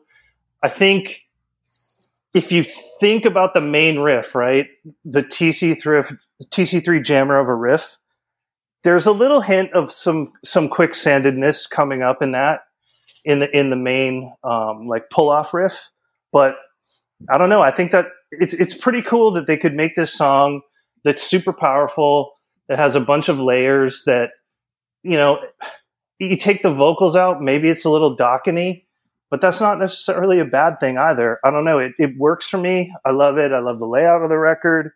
And I think as much as we want these perfect stories, the imperfect stories are more interesting and things that you can go back to. And also, anyone who doesn't like this 7-inch, play it. Play me that song. Rip like that. Shred like TC3, and then you have a right to say it sucks. I don't like it. But I can't shred like TC3 or steal. Never mind. Yeah, I mean, I don't subscribe to that logic. I hate Yngwie Malmsteen, and I can't even come close to playing what he plays on the guitar. But something cool about this riff is I saw Jason Farrell at the grocery store where I worked, and I said, "Hey, Bold has a song called Hateful that sounds like the Swizz song Ghost," because they both go and then Jason Farrell goes, "We were just ripping off Aerosmith, Toys in the Attic." And it's like, oh shit, they were. So I don't know if Bold was going Aerosmith or if they were going Swizz, but it all goes back to Aerosmith. I think I'm going to correct myself. It's less like, can you play it? I'm not coming from like, dude, you can't talk shit on Dream Theater if you can't play those tunes. I'm saying there's something inventive about it that is interesting. And the fact that you mentioned that Swizz has a similar song, like there's something going around in the ether that people were trying to push that was interesting. It's like, what can we add to this formula to make it our own? And then you have, you know, some say Jim Morrison. I've heard other people say Danzig. I don't buy it, but it's very cool. Like you said, Ben, to do that in high school, it's pretty brave. Well, let me ask this: who plays bass on this? Matt Bold. Mm-hmm. Oh, okay. I was going to say, why doesn't the bass player get a chance to be in New Kids on the Block on the back of the record? Yeah, it's those three because the other two went to like Cabo San Lucas or some crap spring break area for spring break, and the rest of them are like, "Fuck that, we're hanging back and recording a masterpiece." And shout out Rob Moran because he hates this record, and I wore a Bold shirt to one of those Unbroken reunions, and I hadn't seen Rob Moran in fucking years, and he comes up to me and he goes, "Dude, Bold, that band fucking sucks," and then walks away, and I'm like, "Fuck this guy," but we've made up. We're good now. All right, so true story though. Rob bought the 7-inch and threw it out of the car window. Or no, it was the tape, I think. But he bought this, was listening to it, hated it so much he threw it out the car window before he even got home. He told me that story in 1999, and he's like, "This happened in 1989, and I was on the 405 coming home from whatever record store I was at." And I go, "Do you remember what part of the 405 it was?" I'm all like, maybe I can find it. Maybe it's still on the side of the road. He signed it to Roadside Records, Zach. Yeah, an early signing to Roadside Records. But most importantly, 185 listeners, you have permission from Pops. It's open season on Dream Theater. That band sucks. What's up? Dan, let's go to you for your next pick. Yeah, I'm not picking Bold. All right, it's really getting down to it now because this is pick 6.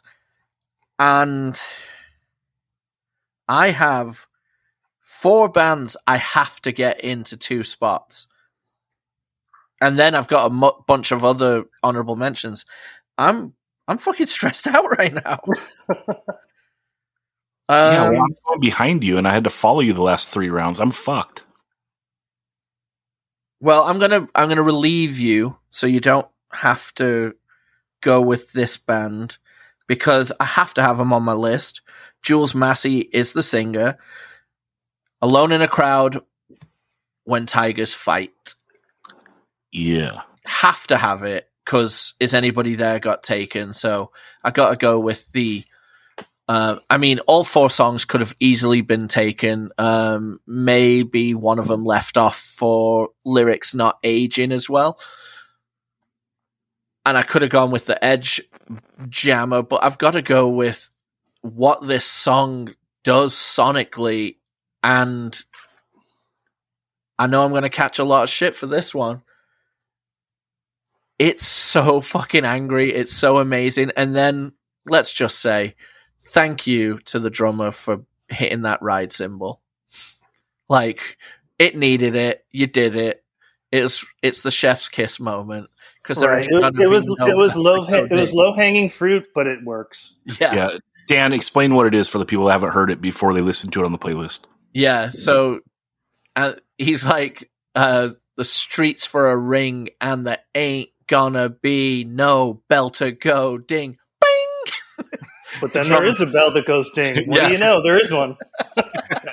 You're not going to get one like this, though. Ding. And the funny part is that part of the ride cymbal is called the bell, apparently, right? Correct. Is this the plot of Rocky V?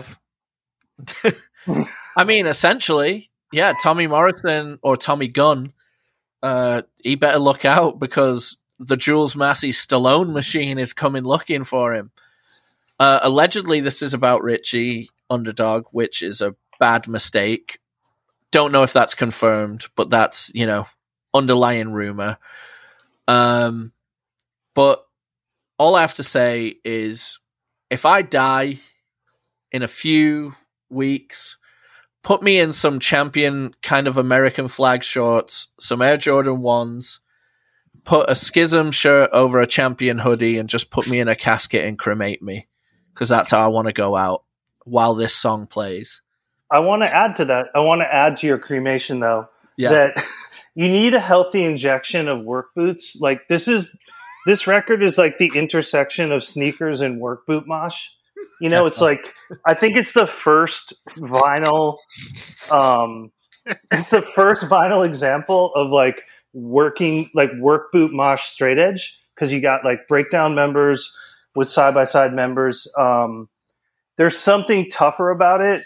This song, it was one of those ones that I loved, and then I don't know, I don't jam it as much, but I still think it rules because the whole 7-inch is like a little story. And yeah, I mean, it's a great tune. The record's great. And I think it's almost underrated what having that little tougher element in there added. It kind of like, I don't know what's tougher than adamantium, but it's like adamantium plus spine situation. Yeah, and it's very interesting that you talk about the work boot core, because what it essentially happens with the 7-inch layout is it's almost like all 4 members got to put one part of the thing, like, okay, I want this on the side A label. All right, I want this on the side B. Okay, I'll choose the cover and you choose the back cover, because none of it is congruent at all. It just doesn't speak to each other, but it's so perfect in the way that it is that amalgamation. Alone in a Crowd 7-inch. Carhartt core. Behind the side-by-side 7-inch is probably the second best hardcore 7-inch. Well, non-Minor Threat hardcore 7-inch out there. I'm going to throw one thing into the mix that I haven't thought about until now. Isn't it strange that this didn't come out on a bigger hardcore label? Very, very. But I think there's something about that they were so misanthropic against the scene. Even the way he speaks, like at the one show, on the videos, he's just. It's almost like, I'm glad to be this outcast. I want to be the one who's hated. It's like it gave it a little extra lore, like the Project X 7-inch too, right? Yeah, like because either of those records could have, even if they came out, immediately on whatever label, like they could have gotten repressed by Rev right away, and it would have made perfect sense. but like it just gives a little extra lore. And God damn it, Pops, that line was so good. I wish it was spoken on an episode that I could name it after instead of Super 7 1989, like the intersection of sneakers and work boots. Good God. That's what it is. It's Super 7 1989, and then in a quote, like that's the subtext line. No, save it. I'm gonna say that line completely unrelated sometime during a podcast, just so I can name the podcast that. Can we just do a T-shirt that just says 1989 on the front and then that quote on the back? Yeah, sure. Fund it and sell it. Just send me 10%. All right, I'm taking. You didn't come up with it. Yeah, hold on. That's my intellectual property. That came out right here, man. I said it first. Hold up. I'm taking Bad Religion U off No Control. Yeah, it came down to I Want to Conquer the World and this. No Control is a wild album. We broke it down pretty good on a recent episode. We did One's Gotta Go on the stretch of 4 great Bad Religion 7-inches, LPs, in my opinion. I know Ben would include How Could Hell Be Any Worse and maybe Into the Unknown because he's a fucking freak. But like, I'm talking about the main 4. And it's wild. I listen to this album a lot, like in preparation for this. And I think Suffer and Against the Grain are so much better. Like, I still love this because everything about it, like, it has that sound that, like, doesn't ever get touched again. Is Bad Religion writing all these great, near perfect songs, but it's like, it's an LP, like, solidly of 8.5s. Like, there's no filler, but there's no high parts like Suffer has or like Against the Grain. Like, there's no Modern Man. Yeah, but let me ask you this then. Let me finish. Jesus. There's no Anesthesia. Like, I don't know. So I'm choosing one of the 2 best songs. Ben got the other one. Ben got the one with the lead, but this one is probably the best song. It starts out a little weird with like the do on the bass, like, oh, Jay's getting down, what's up? And then it just kicks in with there's a place where everyone can be happy. It's like just one of those like that feel good in the pocket Bad Religion shit that is like so perfect. You know, this song is near perfect all the way through. It's like, I would say I Want to Conquer the World and this are the 9.5s on this record, maybe 10s, you know, but everything else is right there at like the 8.59. Dan, what's up? Oh, you just answered it. The reason I wanted to chime in on a timely aspect with what you were saying, if I thought you were saying the whole record just has 8.5s, because then I was like, there's a lot of 10s out there from lots of other bands, but then if you said this is a 10 Bad Religion song, then of course. Yeah, I would say that this and I Want to Conquer the World are there. Like, they're 9.5s or 10s. But everything else is like that solid 8.5, but it never really dips. Like, there's no songs on here like below an 8, like maybe Sanity, but I just don't really like any slow Bad Religion songs except for The Answer off Generator. But yeah, I don't know. Ben, would this have been your second Bad Religion choice if you didn't get I Want to Conquer the World? No. My alternates for Bad Religion were Billy and Big Bang. Ooh. Yeah. See, I like both those. I think they're both solid 8.5s. Like, I love the song Progress, and we talked that I think that the bridge on Anxiety is like, it's one of my favorite parts of any Bad Religion song. But the song is just fine, you know, 8.5 song. But like that bridge back in to like where a quest for gold, we end up all the same. Before it goes back to the chorus, like, good God, it's probably the best Bad Religion bridge there is. Yeah. So Ben, let's go to you for your next one. All right, let's see here. I've only got 2 choices left. I'm gonna go with, well, there's an elephant in the room, and that is that this year, or at least the people who are picking these songs are weighting everything heavily towards New York. New York is popping off in 1989. So I'm going to try to counteract that by picking something from the Midwest. I'm going to go Treason by Naked Ray Gun off their LP Understand. Naked Ray Gun is a song, or is a band I try to use any excuse to talk about on this podcast, as our regular listeners well know. I think they are this incredible melodic punk band. I don't even know if you could call them hardcore. They rarely go into that territory, but they're just this kind of creative, inventive band that is heavily UK inspired, but they don't really sound like any one band from the UK. They're just sort of this anomaly who made all these great records. And this is another one of those bands that started in the early 80s and is still making records all the way towards into the end of the decade. Like the Bad Brains and like another band I have on my mind that I'm probably not going to talk about. But Treason is just this great song, and it's more than 4 minutes long. And I'm allergic to long songs, but this is so good that it doesn't matter that it's that long. It's like an exception to the rule.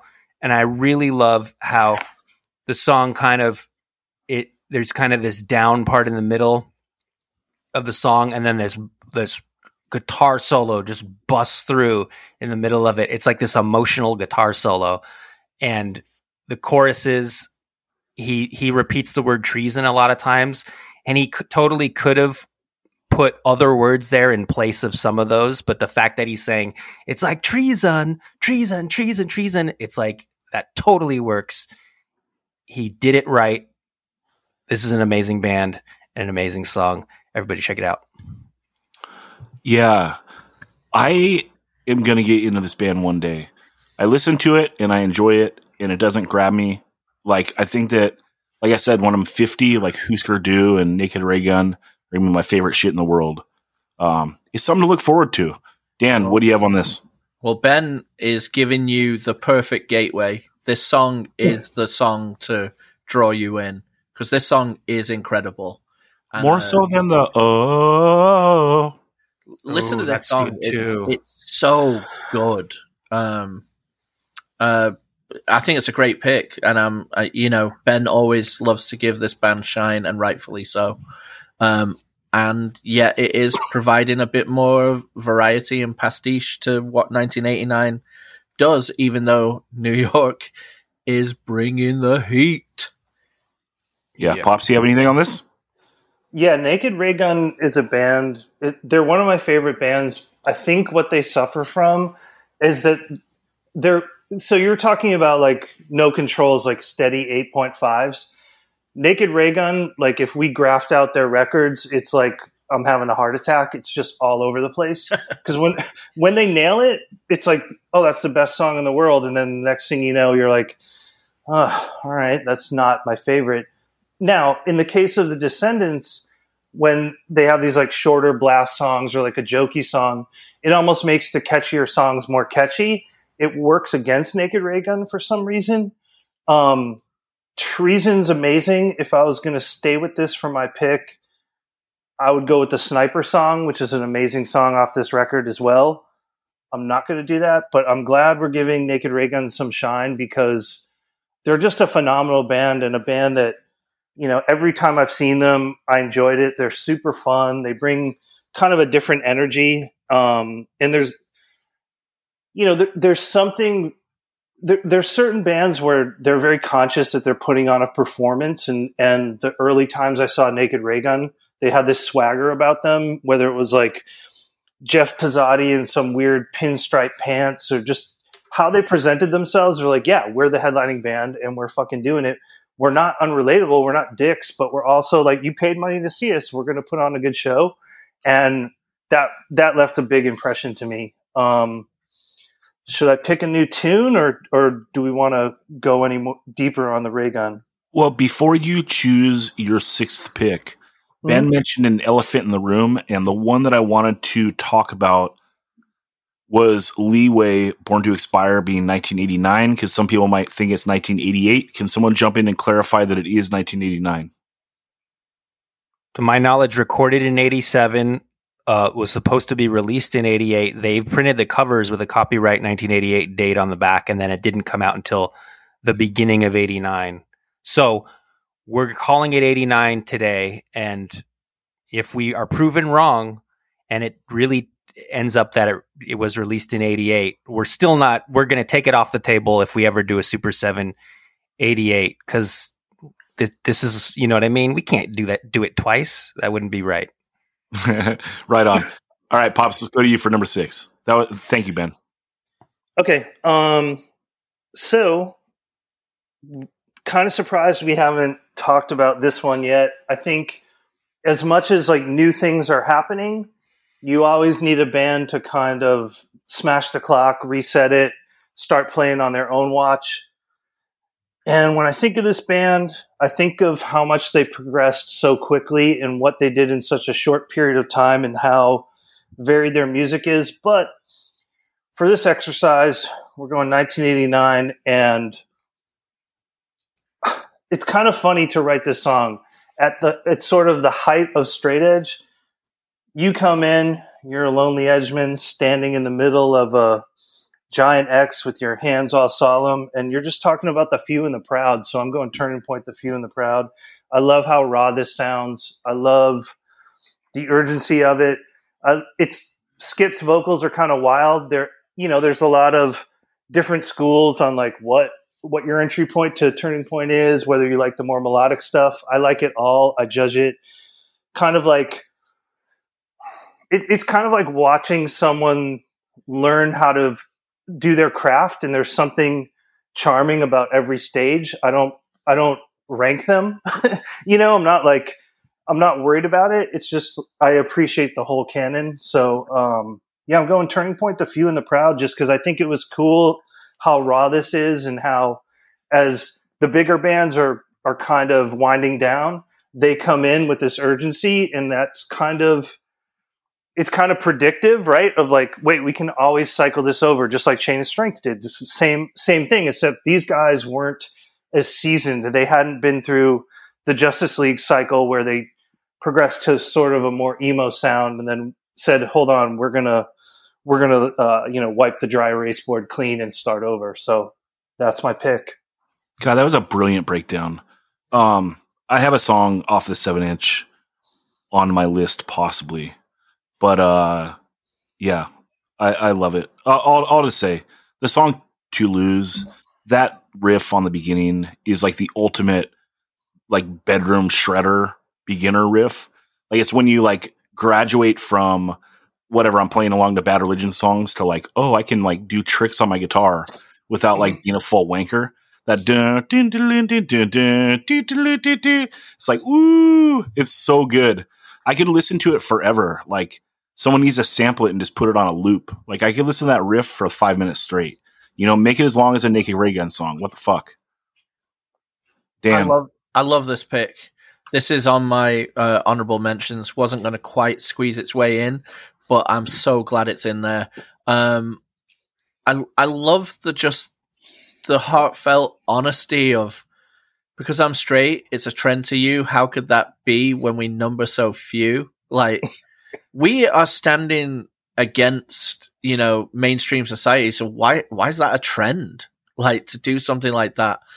And then it also addresses the thing that, that happened a lot earlier, but was still happening in hardcore and still happens today, that some people feel insecure, like you're judging them because you want to abstain from drinking and smoking and whatever.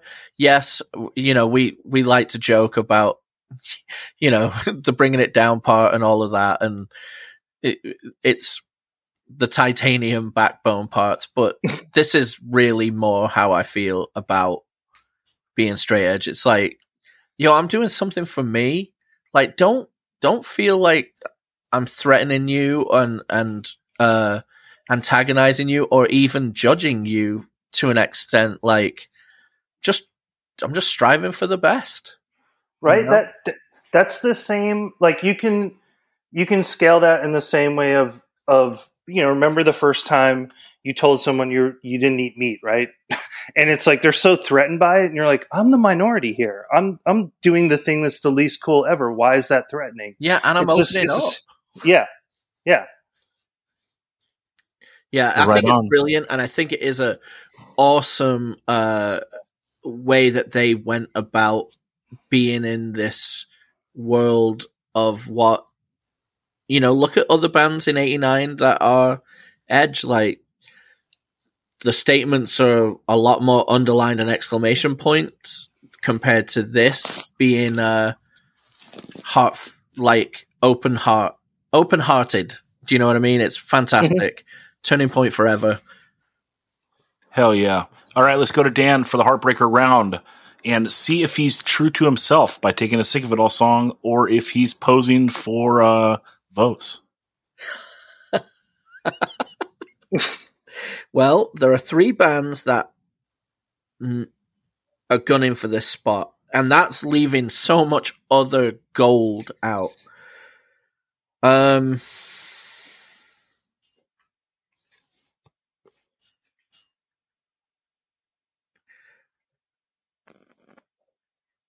Because this is in 2021, and I may have played this infinitely to death in my mind, is why it's not getting on there. So this last pick is between Beyond Vitality and Outburst No Choice. And, you know, I came to this 7-inch a little bit late in life, but God, I fucking love it. If you want to talk about work boot mosh meets sneaker mosh, Outburst does it. No Choice is what I'm going with. And also the line "Don't think we're on your dick" is in this, which, you know, shout out to Kanye, who probably was a big Outburst fan, and then "I don't need your bitch, I'm on my own dick" later on. I love the typical formula that we love so much from hardcore, where it goes fast on the verse and hits slower and harder on the chorus. Well, here it is perfected. This is so hard. This has birthed so many bands doing this sound, from your Stop and Thinks to your every band we can mention today that doesn't play infinite leads. I absolutely fucking love this. It's a mean song, both in sound and also in lyrics. It's all you do is make me sick. Your hair, your face, your voice. Like, whoever this is about is being dragged through the fucking mud. Yeah, that dude is that person is having a bad fucking day. I'll tell you that. Yeah, and this is the ultimate "we're going to leave you at the mall when we're all hanging out" song. We pretend that we're your friends because we have no choice. It's so mean. Because you're the only guy with a car. It's so hard. That's who it was. You're wondering who it was. It was like, who used to drive Outburst to the mall? Definitely. It's like, yo, go get us in line at Taco Bell. Peace. Yeah, you're like, yo, Billy, can you go get us Orange Julius? Yeah. Bye. Meanwhile, they're sneaking out the side door of Hot Topic. Fucking dicks. I mean, this song musically is so hard. I could have easily chosen Thin Ice. I recommend everyone listening to this to listen to the Miles to Go 7-inch. It's phenomenal, NYHC. And it just goes to show, like, as someone who's a lyric dude, sometimes, like, the juxtaposition of just insanely blunt lyrics with insanely blunt hardcore just works to absolute perfection, doesn't it? And yeah, I mean, there's different musics for different times, right? And like, hardcore is a big umbrella. It can be introspective, or it can just be like, gouge your eyes out. What's up? Yep. And if you bring your hot shit attitude around me. Lots of quotable lines. Like, Ben, what you were saying, like, some song was like Repo Man. Like, this might be in that category. Like, Repo Man ass songs. Like, everything is quotable. Yeah. Oh, yeah.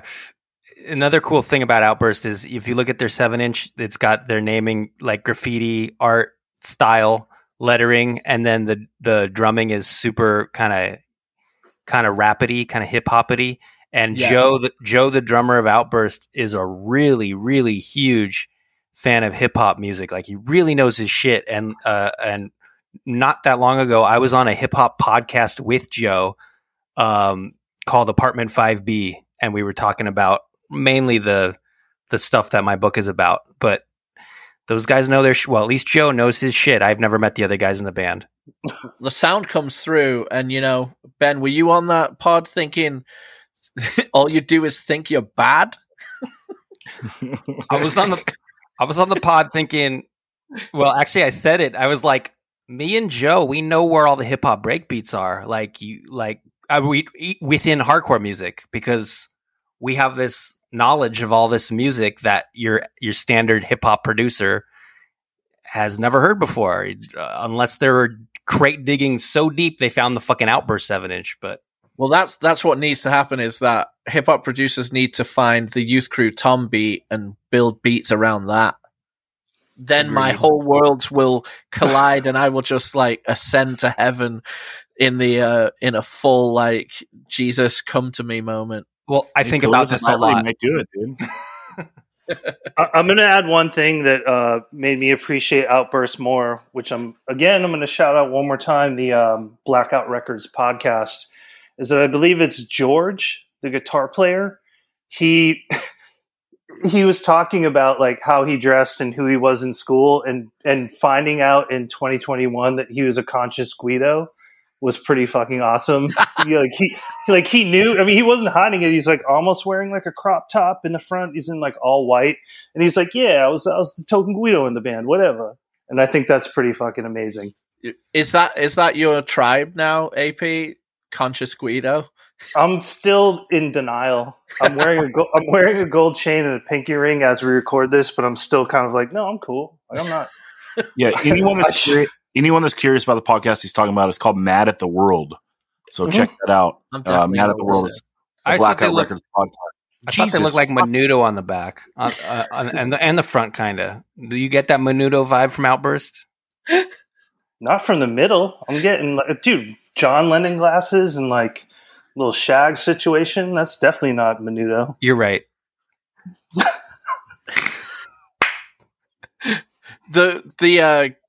The dude with the stonewashed jeans, when you first glance at it looks that he's wearing a belly shirt because it has that dark line across the middle of it. But wait, is that Ben Cook in the middle? No, okay, it's not. All right, whatever. It's Young Go. But shout out to the Def Jam shirt on the front. Yeah. All right, my number 7. I am sticking New York. I am taking, dude. I'm not a big fan of live records, but I'm going there. I'm taking Sheer Terror covering Boys Don't Cry from their live at CBGB's 7-inch, 1989. This song, when it comes in, you're well, first off, Robert Smith holds my hand, and I appreciate it because I'm okay with male affection. What's up? But no, when this song comes in, when the singing comes in, it's you think it's a gag, right? Because Paul Bearer's voice is so gnarly on top of I don't know, because they do the part that was the keyboard or the synth on the bass, but it sounds very nice. And then the verse comes in and it's I would say I'm sorry, and you're oh my god, this is the fucking biggest gag ever, right? But then it hits the Boys Don't Cry, and you're oh shit, maybe they're serious. What's up? And then the second verse comes in, and it's he's still doing it, and you're I think this dude is sincere. What's up? And by the second verse, I am so hooked into this song. I'm this is the greatest thing on earth. They are doing a brilliant cover here. It's one of the greatest covers of all time. How do they replace the synth with the bass and make it work? And then how does this guy's voice sit over all of it so perfectly? So by the second verse, I'm just ooh, I'm in it, dude. What's up? Keep it going. I absolutely love this song. It's one of those things I can't live without. We talk about Truth Till Death. I can't live without it. I can't live without Sheer Terror covering Boys Don't Cry. Dan, did you see this one coming? I didn't see it coming. When you were saying live, I thought you were going AF CBs. I don't know if that's this year. I think it is this year, but Discogs. I think it is, yeah. Discogs has betrayed me with many a choice. I mean, it said In Control is in this year. In Control artwork. I gotta say that this is awesome. Like, this is kind of the East Coast answer to 99 Red Balloons, you know? It's kind of like taking, because these are the first forays into core bands doing covers of things that don't necessarily scream any punk relation, even though The Cure at this point was very much a post-punk band and has that, you know, punkiness to it, but it's still very different. I think it is an awesome choice. I'm excited that you took it, but you left off Madball. Yeah, I left off Madball because it's not on Spotify, and I make my list for the people. I want everyone to be able to listen to everything. So, yeah, Drop Many Suckers comes out in 89. And Live at CBGB's AF is 88. Ah, okay. Yep. Zach, do you like the Cure version of Boys Don't Cry, the original? Yeah, it's nice. It's a nice song. I love it. You know? It's one of the best songs ever written.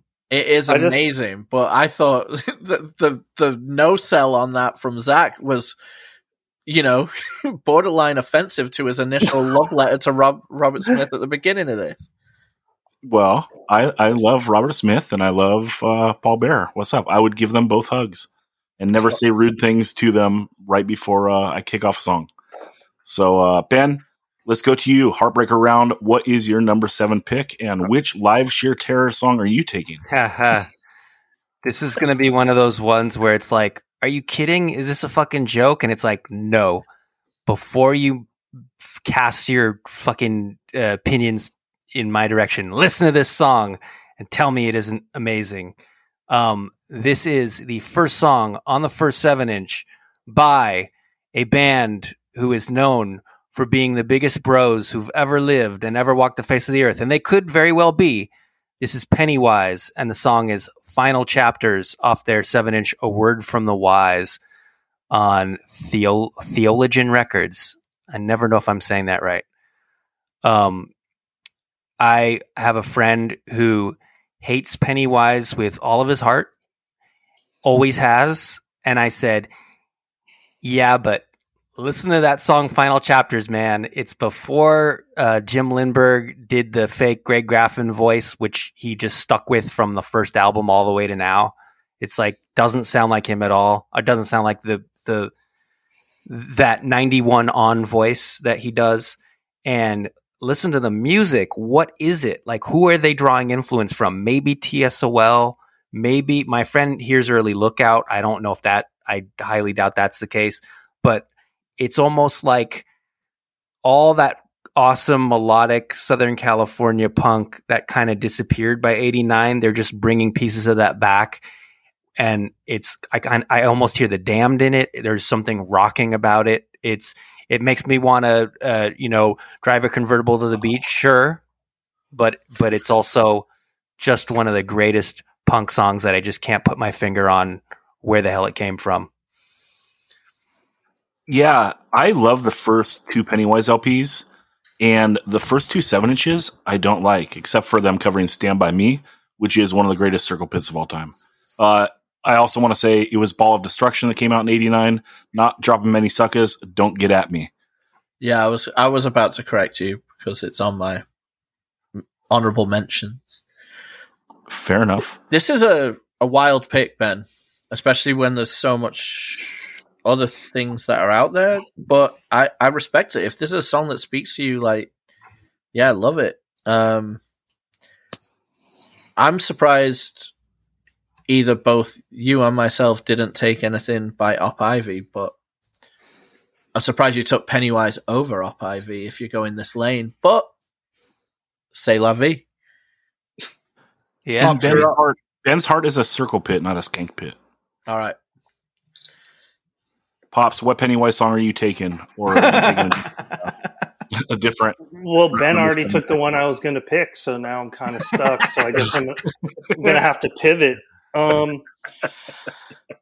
In all seriousness, this is going to, if you thought I picked a song that wasn't hardcore before, then I'm really going in on this one, but I can't. I saved this till my last pick because this is my mic drop situation, but I can't, there's no way in hell I'm going to pronounce the name of this 7-inch correctly. I don't want to offend anyone, but I'm going with I believe it's the second Moss Icon 7-inch with the song Kick the Can.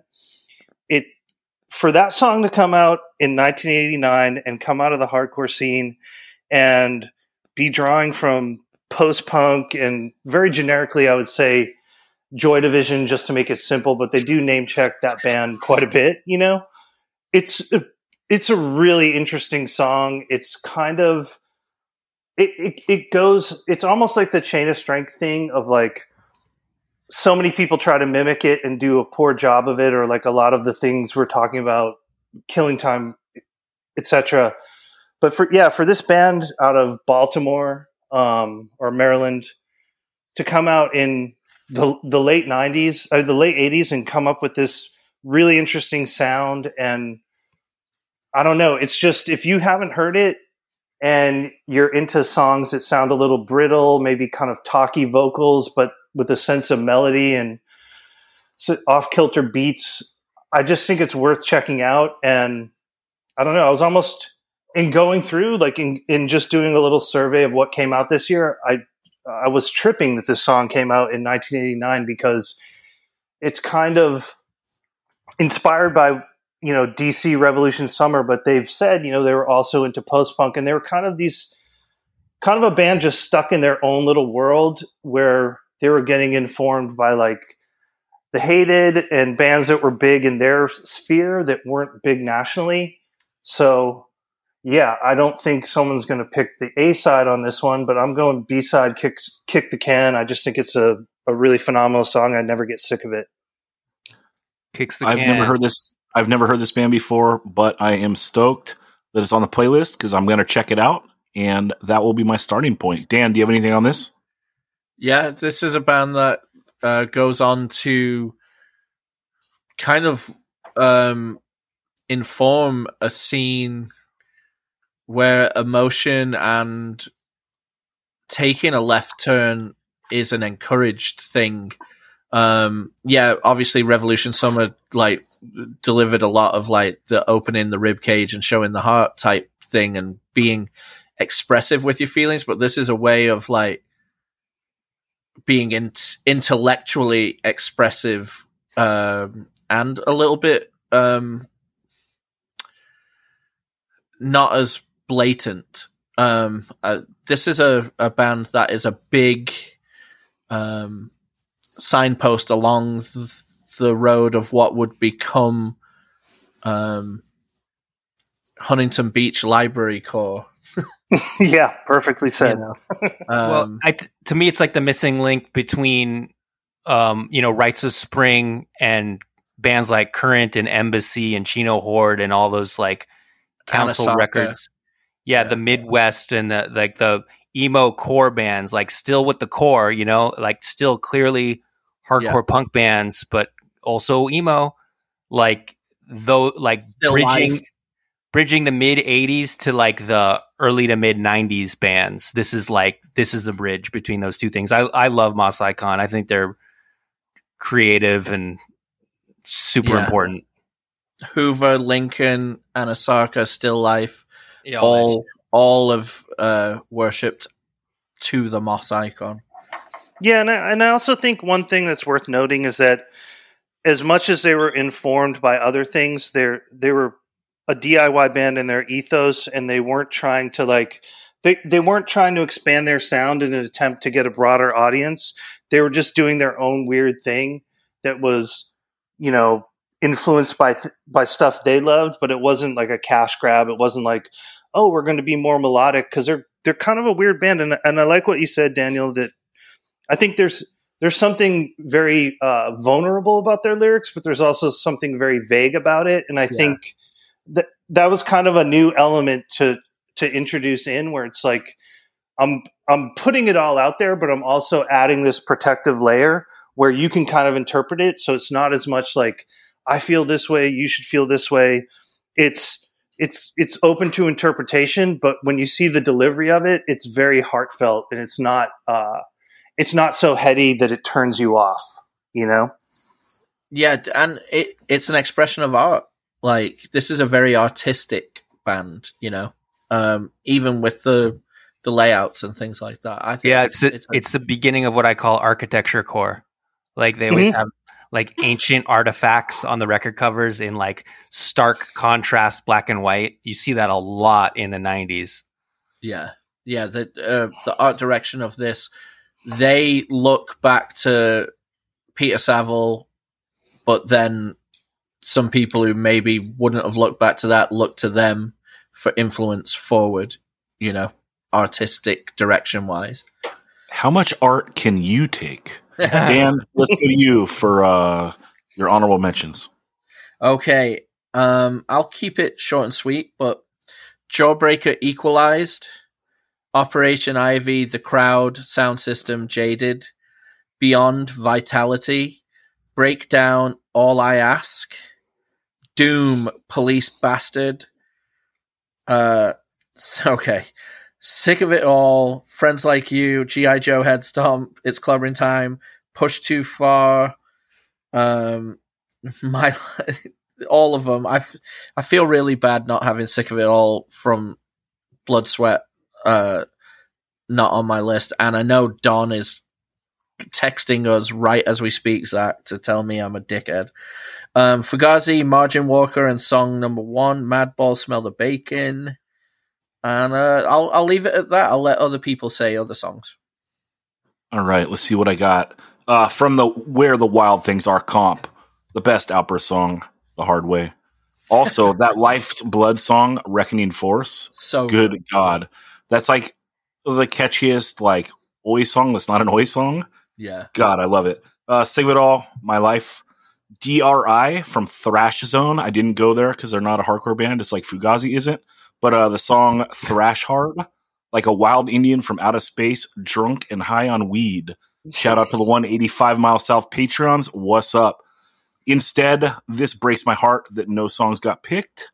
Will Make the Difference and Feel Their Pain. 2 perfect hardcore songs.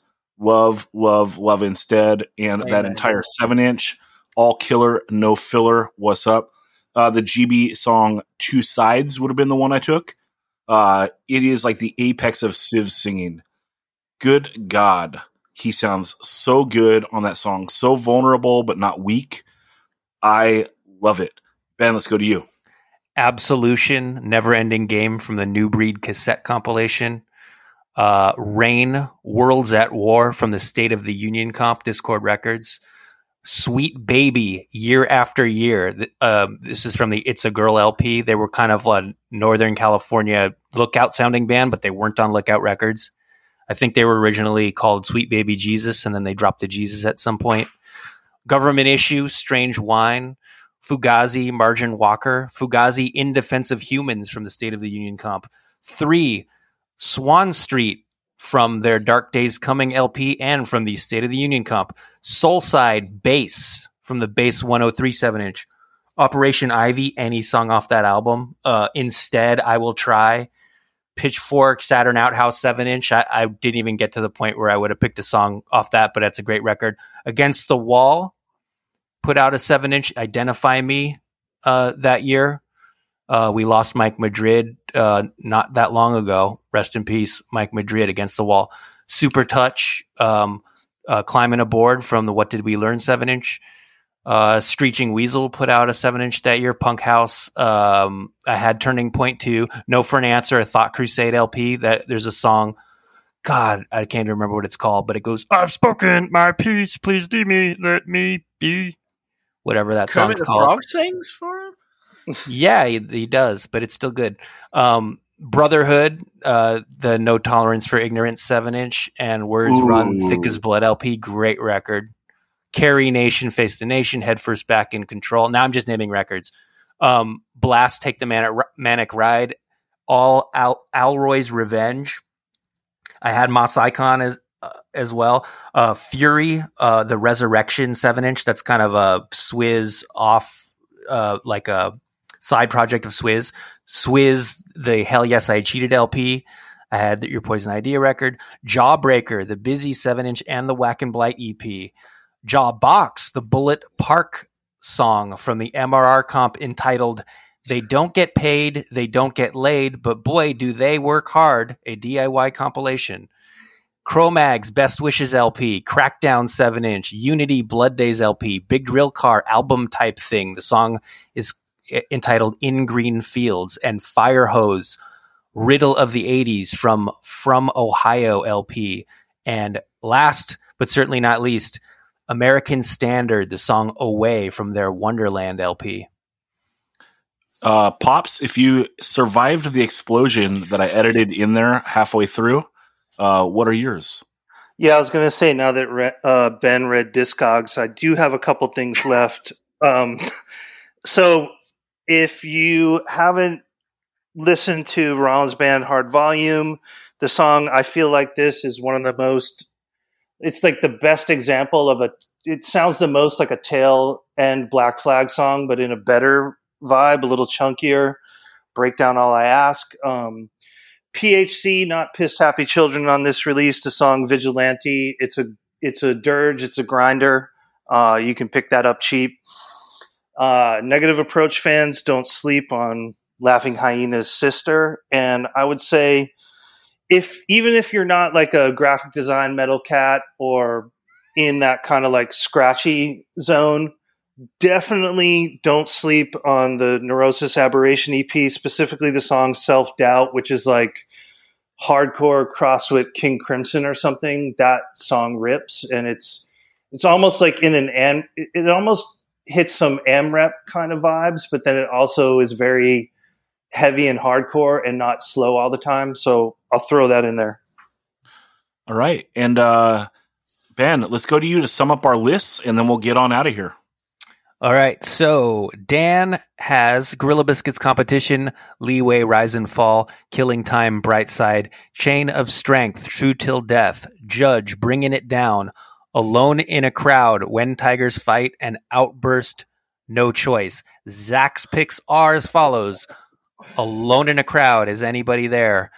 Poison Idea, Just to Get Away, Killing Time, Backtrack, Chain of Strength, There Is a Difference, Judge, Like You, Bad Religion, You, Sheer Terror, Boys Don't Cry, live at CBGB.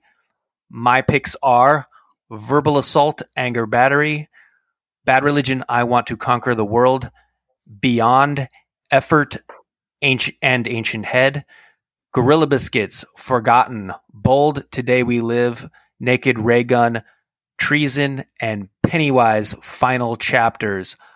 Pops, his picks are Bad Brains, Soulcraft, Underdog, Back to Back, Chain of Strength, Let Down, Fugazi, and The Same. Bold, Hateful, Turning Point, The Few and the Proud, and Moss Icon. It's either Kicks the Can or Kick the Can, depending on what record you're looking at. Right. I love it. 1989, one of the best years of hardcore. Everyone pay attention later on in the week. Dan will post our list. You can vote on who has the best list. And we love you all. We'll talk to you soon.